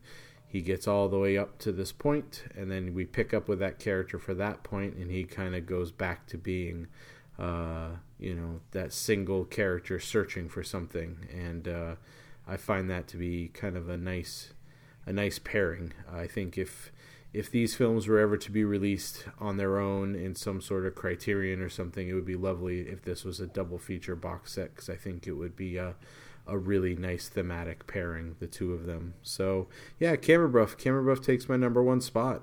He really has grown, and his narrative style has moved further away from the documentary feel completely. Whereas The Calm still had those moments of fly on the wall, watching as people work and build. This has removed itself once more, and it's now about someone making a documentary. So the whole camera work and camera style feels a lot more structured in terms of making sure you feel narrative, so that the camera and the documentary that Philippe makes have that feeling of documentary, which I really appreciate, and it's a really fantastic leap forward. I think Mark was correct. Mark Herney from our last episode was correct that you just see him progress better and better as we go, and so I'm looking forward to seeing what the next films and what level he goes to. Matt, what are your ranking? My ranking remains exactly the same as yours. This is my number 1. I think you make two good points there. I think this movie is the first one that has none of that. I was going to say none of that narrative fat from the earlier films, but I really like those moments. They're the moments that Kieślowski described as the scenes that he had to cut from his documentaries because they didn't advance the narrative. And so then he just made movies that were all of basically trying to mimic the outtakes from his documentaries, where it's just a bunch of people hanging around shooting the shit. Those scenes are very, they have a lot of life and character to them. That said, I think, this is a much tighter movie. It has narrative purpose. It's very focused. As I've mentioned, it's very on the nose, but at the same time, I think it has enough complexity and it attacks its issues from a number of directions that makes it worthwhile. The other point you make about a Criterion release, this movie was available on the Criterion channel and will be on the forthcoming Criterion channel. I would not say The Scar is worthy of a Criterion release, but I think this is certainly deserving of a standalone release. And I think The Calm would be a very apt and useful supplemental feature on that disc. So get to it, Criterion, because that would be swell if more people checked out this movie, because it is a really solid movie, and I don't think it's that far off in quality from Blind Chance, which they put out on Blu-ray. So I'm very pleased, and I'm excited to see what's next. Will Remmers, thank you so much for coming on and talking Kieślowski with us. I'm glad you found another one of his movies that you can appreciate and sink your teeth into a little bit, and I'm even more glad that you showed up here to talk with us on this fine evening. Thank you. I'm looking forward to seeing more of his films. I don't have any deeper regrets in life than the fact that I didn't manage to get the Arrow set of Decalogue and the TV films. Oh, I know. I feel so dumb about it, because I said, well, I have it already. Why would I don't want to see his dumb TV movies, but now I feel like I sort of do want to see his dumb TV movies, and especially The Calm. I want to get up on this Calm train. So maybe Criterion will solve the problem for us at some point, or Arrow would just have a useful website and or just put these things back. And things don't need it. Scarcity is silly. People have to stop deriving value from scarcity. I think that would be a very useful exercise. But thank you very much for having me. It was a blast to watch Camera Buff with you camera buffs. Aw, I'm glad you think Krzysztof Kieślowski is the bee's Knieslowski. Nope. Oh, God. Yes, come on. Do you regret coming on now? Do you remember you didn't even say Shishtoff, Travis. Remember when I said I know. Tislowski? That's what I was going off of. That's what I was going off of. That's a good one, right? We're gonna when this episode's over, we're gonna do an hour of Kieślowski puns and play on names, but we're gonna save that for the when we hit stop on the recording, so that we have listeners for the next episode. And they won't drop off. And that next episode is going to be on Short Working Day, which is the last movie in this Kieślowski season that I know absolutely nothing about. Do you know anything about this movie, Travis? This is, speaking of the Arrow set, it is a TV movie, and it's only available on that Arrow set. All I know about it, that it's about working day, and that it's short. Well, the day is short. I don't know about the movie. I have. Hopefully, it's not War and Peace type thing, because I already have one of those that I'm gonna have to check off a list. No, that's gonna be a long one too. Before we go, I just want to give a couple of shout outs. I want to thank Cole and Erica from the Magic Lantern podcast. They spoke very highly of our show and very kindly, and yes. I really appreciate that, and I want to give that love right back to them. Their show is if you're listening to our show, I don't know why you don't just stop and go listen to their show. Their show is magical. It is fantastic to listen to two people who truly love film and love talking about film with each other. It elevates everything that they talk about and makes me want to be a better film watcher every time I listen to them. Podcaster. And podcaster. They have a truly unique and wonderful show, and I wish and I hope that more people discover the cabin of quality they have built into the podcast woods, because it is worth a visit. And I really want to thank them for taking the time to mention us and mention that we are on the 25th Frame Media Network as well. Always posting and pointing out them, and that will compose some music for Film Silently, which is fantastic. I love hearing that song. That's a fib. That's a fib? Okay, so what happened? Let's hear the true story then, because I've heard lots of thank yous for you about this. Well, there's the one thank you, but it gets posted every time the episode gets posted. No, I did an arrangement of an old public domain song that is of the 20s. That Fritzy found's called "I'm a Jazz Vampire," and I did a few different versions of it for her, and she went with the one where it's me playing. It's really just my piano performance of a pre-existing song is what it appears on Movies Silently. So I'm very honored to be there. It is fantastic. Well, there's a whole bunch of outtakes. I don't know if she'll end up using any of them, but if not, you can get all of the full. There's even a version that I sang on. I sang Jazz Vampire, so. If you want the outtakes, I guess because it's Movies Silently, she opted for the one without the singing, which checks out. But it's singing and recording. It didn't take me that much time. It was a blast. So thanks everyone at the 25th Frame. What a good frame that is, and that I'm a part of sometimes. It's the best frame, yeah. And Cole and Erica will show up again on this season, so we're excited to have them. They do in 1 hour what we only dream of doing in 2.5. So yeah, this was longer than the movie, which usually happens. But I wasn't expecting. I thought this would be an hour, but that's fine. I mean, I thought that this was very, very, very thorough and worthwhile. But does that mean we do not get in and get out? Like when you add Cole and Erica to your episode, does that mean it gets twice as short because they're there to speed you up, or does? I always thought that they had like impeccable editing that they worked on really hard, but no, they come in with fully formed ideas and they get in, they get out, and it doesn't make me feel good. Let's just put it that way. It makes me feel like I talk with a mouthful of marbles. Is what they do, and it's lovely. All right, well, until short working day, I guess we're done. We're complete for another week. 25th